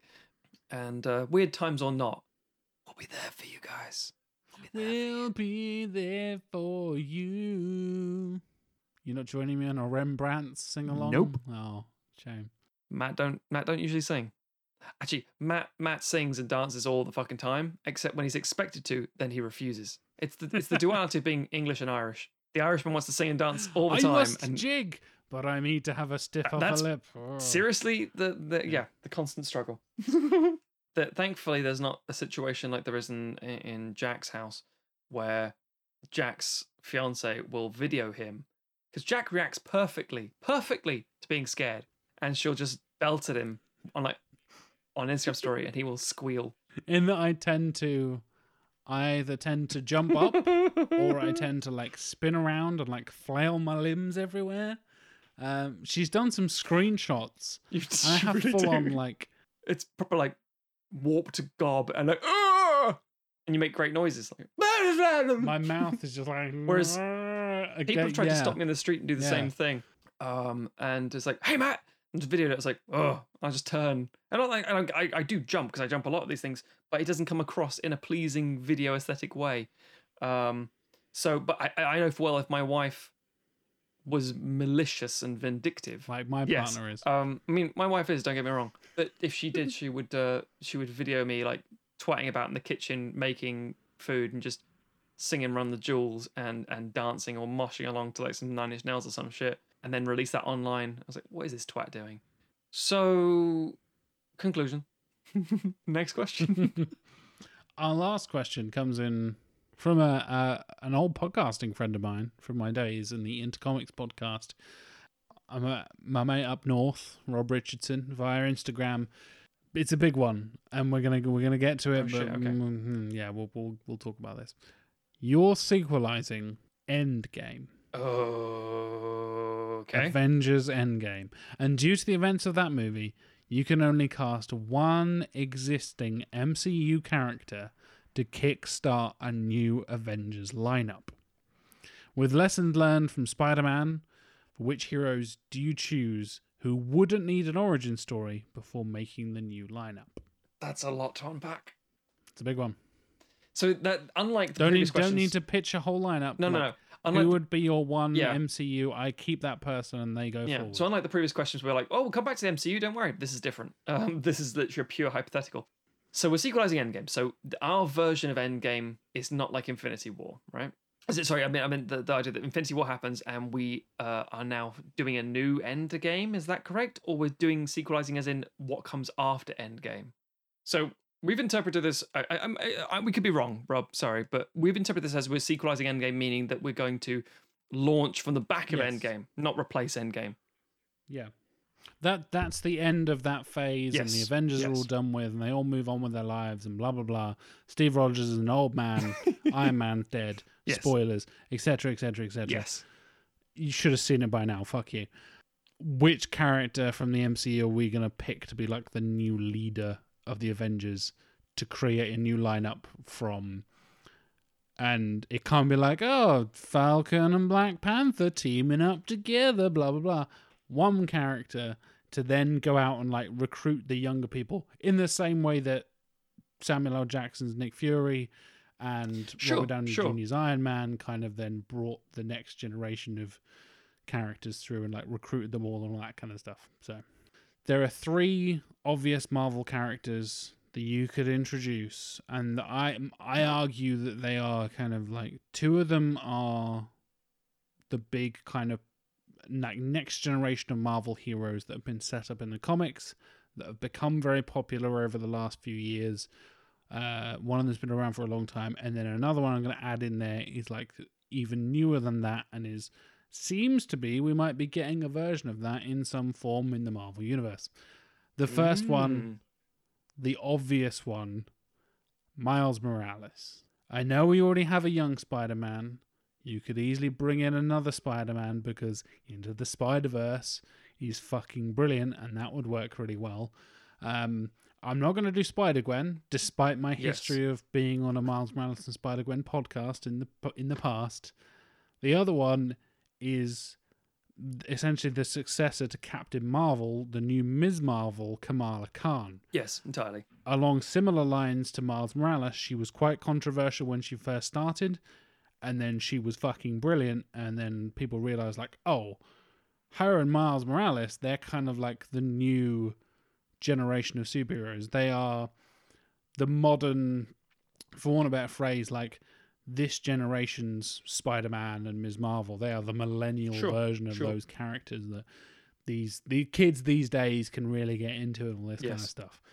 And the third part of that puzzle, I think, is the person who is rumored to be getting a series on Disney Plus as of the time of recording. It might be true by the time this episode comes out in a couple of weeks, is Ironheart, aka Riri Williams, aka the girl who's a genius who basically builds her own little Iron Man suit and becomes successor to Tony Stark. And I very much assumed we were going to go down that route when, again, spoilers for Endgame, fucking sort your life out, Robert Downey Jr. dies. I am Iron Man, clicks his fingers, he dies. Yep. He dies in the comics and he comes back as like the AI in her suit, which is a cheesy way to do it, but it's a way of keeping Robert Downey Jr. in the loop and like, hey, Robert Downey Jr.'s in this and blah, blah, blah. Yeah. And of course, the neckbeards hated all 3 of those characters when they came out because they're all people of color. And God forbid we have a black Latino Spider-Man, an Arabic superhero of any kind because grrr, or a young black woman replacing an older white man in a role because it's the end of the world, it's political correctness gone mad, blah, blah, blah, blah. 2 of those characters, I think Ms. Marvel, Kamala Khan, and Spider-Man, Miles Morales, have already proven themselves to be interesting, complex, well-written characters in the comics. I think Riri Williams still has some time to kind of grow. I read the very first like 4 or 5 issues of her comic when it very first started, called Ironheart. I thought it was fine. I haven't really, I'll be honest, I haven't gone back and picked up anything since, but I think there's a lot of potential for character growth there. So introducing new characters and having someone like, again, I'm not to lean into the person of color thing, but like have Sam as Captain America lead that and him be the new Steve Rogers in that role and do the whole Avengers Assemble thing and him be the role model for those 3 and recruit them and all that kind of stuff would work really well for me. And yeah, building up a young team of new Avengers, have them all be teenagers and stuff like that would be really interesting because we haven't really seen that in the MCU. It was kind of implied that Aaron Taylor Johnson and Elizabeth Olsen were like, oh, they're teens. It's like watching Grease. They're both 35. Fuck you. Elizabeth Olsen is like the oldest of the Olsen twins. How dare you? Like, she's in her 50s by now. She can't be like, oh, Hard no, life has aged they're them. little Russian teenagers. Yeah. Like, no, they're not. They're clearly fucking adults. That might be the perfect answer, unfortunately. So fuck you for leading with that, you dick. Because you're entirely correct. Miles Morales is the the very best successor to Peter Parker. I don't necessarily prefer because I don't really care for Peter Parker. I don't really care about Spider-Man too much, but Miles Morales is great. Kamala Khan is infinitely better than Carol Danvers. I mean, Carol Danvers as Captain Marvel is fantastic, but Kamala Khan's just more interesting and fun. Agreed. Miss Marvel comics are great. I haven't read much of Riri as well, and Ironheart stuff, but again, I think she's an interesting point. I think she's a very interesting point. I think you're right. It takes time to develop the character, and ultimately, fuck people. Fuck people who say, "Oh, it's not what I'm used to for the last 50 fucking years." Who the shit cares? Those stories still exist. Here are some news stories. Yeah, it's not a neck bit though, is it? So, that is definitely how you go the future. That's really progressive, and I really like it. And it also gets a young cast in, as well as young characters, so it relates to the audiences. And it's very good. Yeah, to go on the business side of things, you're signing them to 5-year, 10 picture deals or whatever it is. You're getting another Tom Holland, basically. You're getting a complete fucking unknown and being like, here you go. Here's this kid who's been in like 2 other films. Let's see how he goes.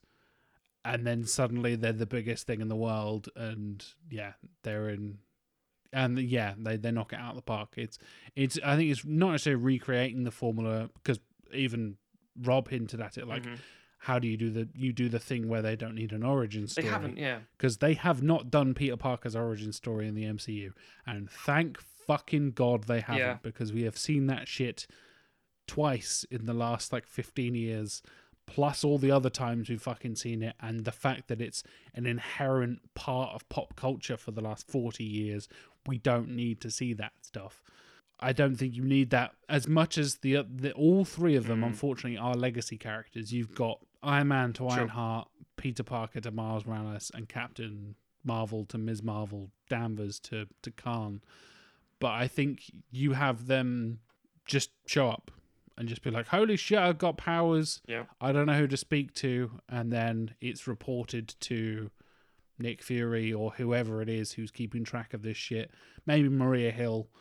And then they report to Sam, and Sam is the one that is like carrying on Steve's legacy and going forward and doing all that kind of stuff. No, it's a solid shout. I think it's pretty good.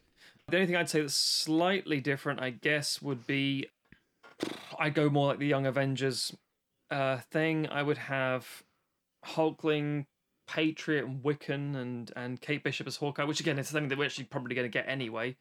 I would also like to have a female. Miss America's fucking awesome. America Chavez is fucking awesome. I agree. I'd like Kid Loki in there as well, if I'm honest. Yeah, if you guys wanting to read some weird esoteric Marvel comics, check out Jamie McKelvey and Kieran Gillen's and Matt Wilson's version of Young Avengers from, I want to say 6 years ago, something like that.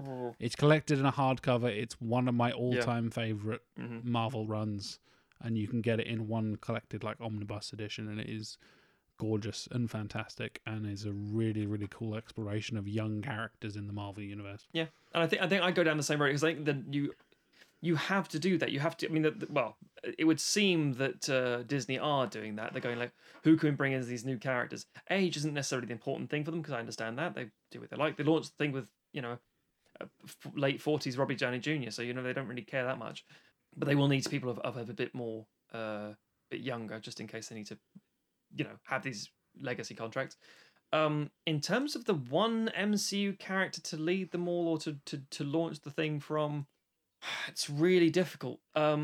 Based on, I can't believe I'm about to say this. Fuck my life for saying this. I'd do Hawkeye. Oh my God! Fuck you, Matthew. But here's the reason. No. Here's the reason. Whatever you're about to say, no. Bad Matthew. Very bad Matthew. The reason I go Hawkeye is because nobody will care when then he has to die to rally them all to do something. But also, more importantly, his presence being very meh makes everyone else much more interesting. Not that they aren't that need that anyway, Because if it's Thor, you want more Thor being silly and fun. If it's Doctor Strange, it's like, well, he's going to be an arrogant, very hard personality to get on with. If it's Captain Marvel, it's a lot He's also incredibly fucking powerful and can just solve all the problems. Precisely. And Captain Marvel's a similar thing with the physicality. Maybe you could get the idea that Black Panther leaves Wakanda and goes around and tries to resource recruit from the world. But that's going to be very fish out of water as well, which may not work as it could do. It feels a bit, I don't know, a bit like Extreme Ghostbusters in a way. You got one surviving member who's trying to recruit a new team, and I think making that Jeremy Renner's Hawkeye is the way forward. You are wrong, Matthew. I mean, yeah, I told you gave the perfect answer, but I feel the Young Avengers is a good way forward. So you went for the wrong answer rather than like an alternative. No, I did. Answer. The Young Avengers is a good shout. Patriot and more people. Oh yeah. That's a good thing. But also, well, don't ruin them with fucking Jeremy fucking Renner. Who knows? They could feast on his flesh. Yeah, because he's corrupt. Because he's Ronin or something. I don't fucking know. Point is, that's my answer, and I hope you enjoyed it. And on that note, that is the end of the questions. That is the end of listener feedback between seasons 5 and season 6. We will do some more in the future, don't you worry. We will also be doing some more live streams and stuff like that, so you can ask your questions directly to us live and in front of you on streams and things like that. So you can, get on there. If you are a patron of ours on the $10 tier or higher, you can jump on and, they're available to watch after the fact. They're all on YouTube and things, which is very good. But if you want to join in and get a special secret invite saying, hey, it's on this day, and we usually tell you a couple of days in advance, or 3 or 4 days in advance, to have time to schedule out and what sort of stuff. But if you want to be in the room, as it were, in the actual discussion, we had John Scarrett in there as well, our designer extraordinaire. Yeah, and we should point out at the minute, obviously because of lockdown, it's one of us video-wise and the rest of us in the chat, as it were.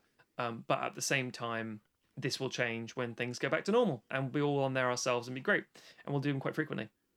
So yeah, we're happy to interact with you guys as and when we can. Definitely.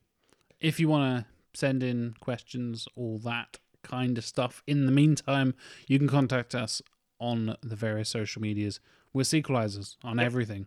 Twitter, Facebook, Instagram, sequelizers@gmail.com. I mentioned it at the top of the show. That is the email address to send your queries and questions to. Sequelizers.com is for all the links to the various podcast services. You can link to our Patreon page in there as well.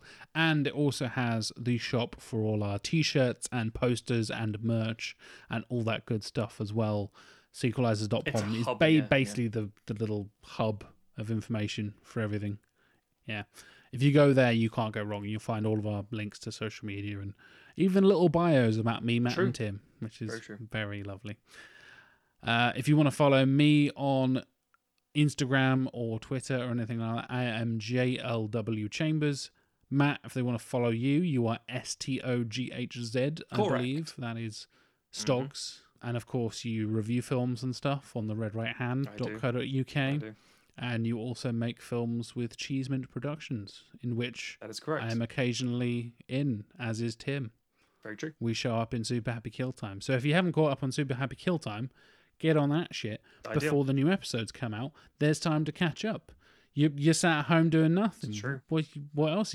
What better you got to do apart from like all the other TV shows and films and video games and stuff?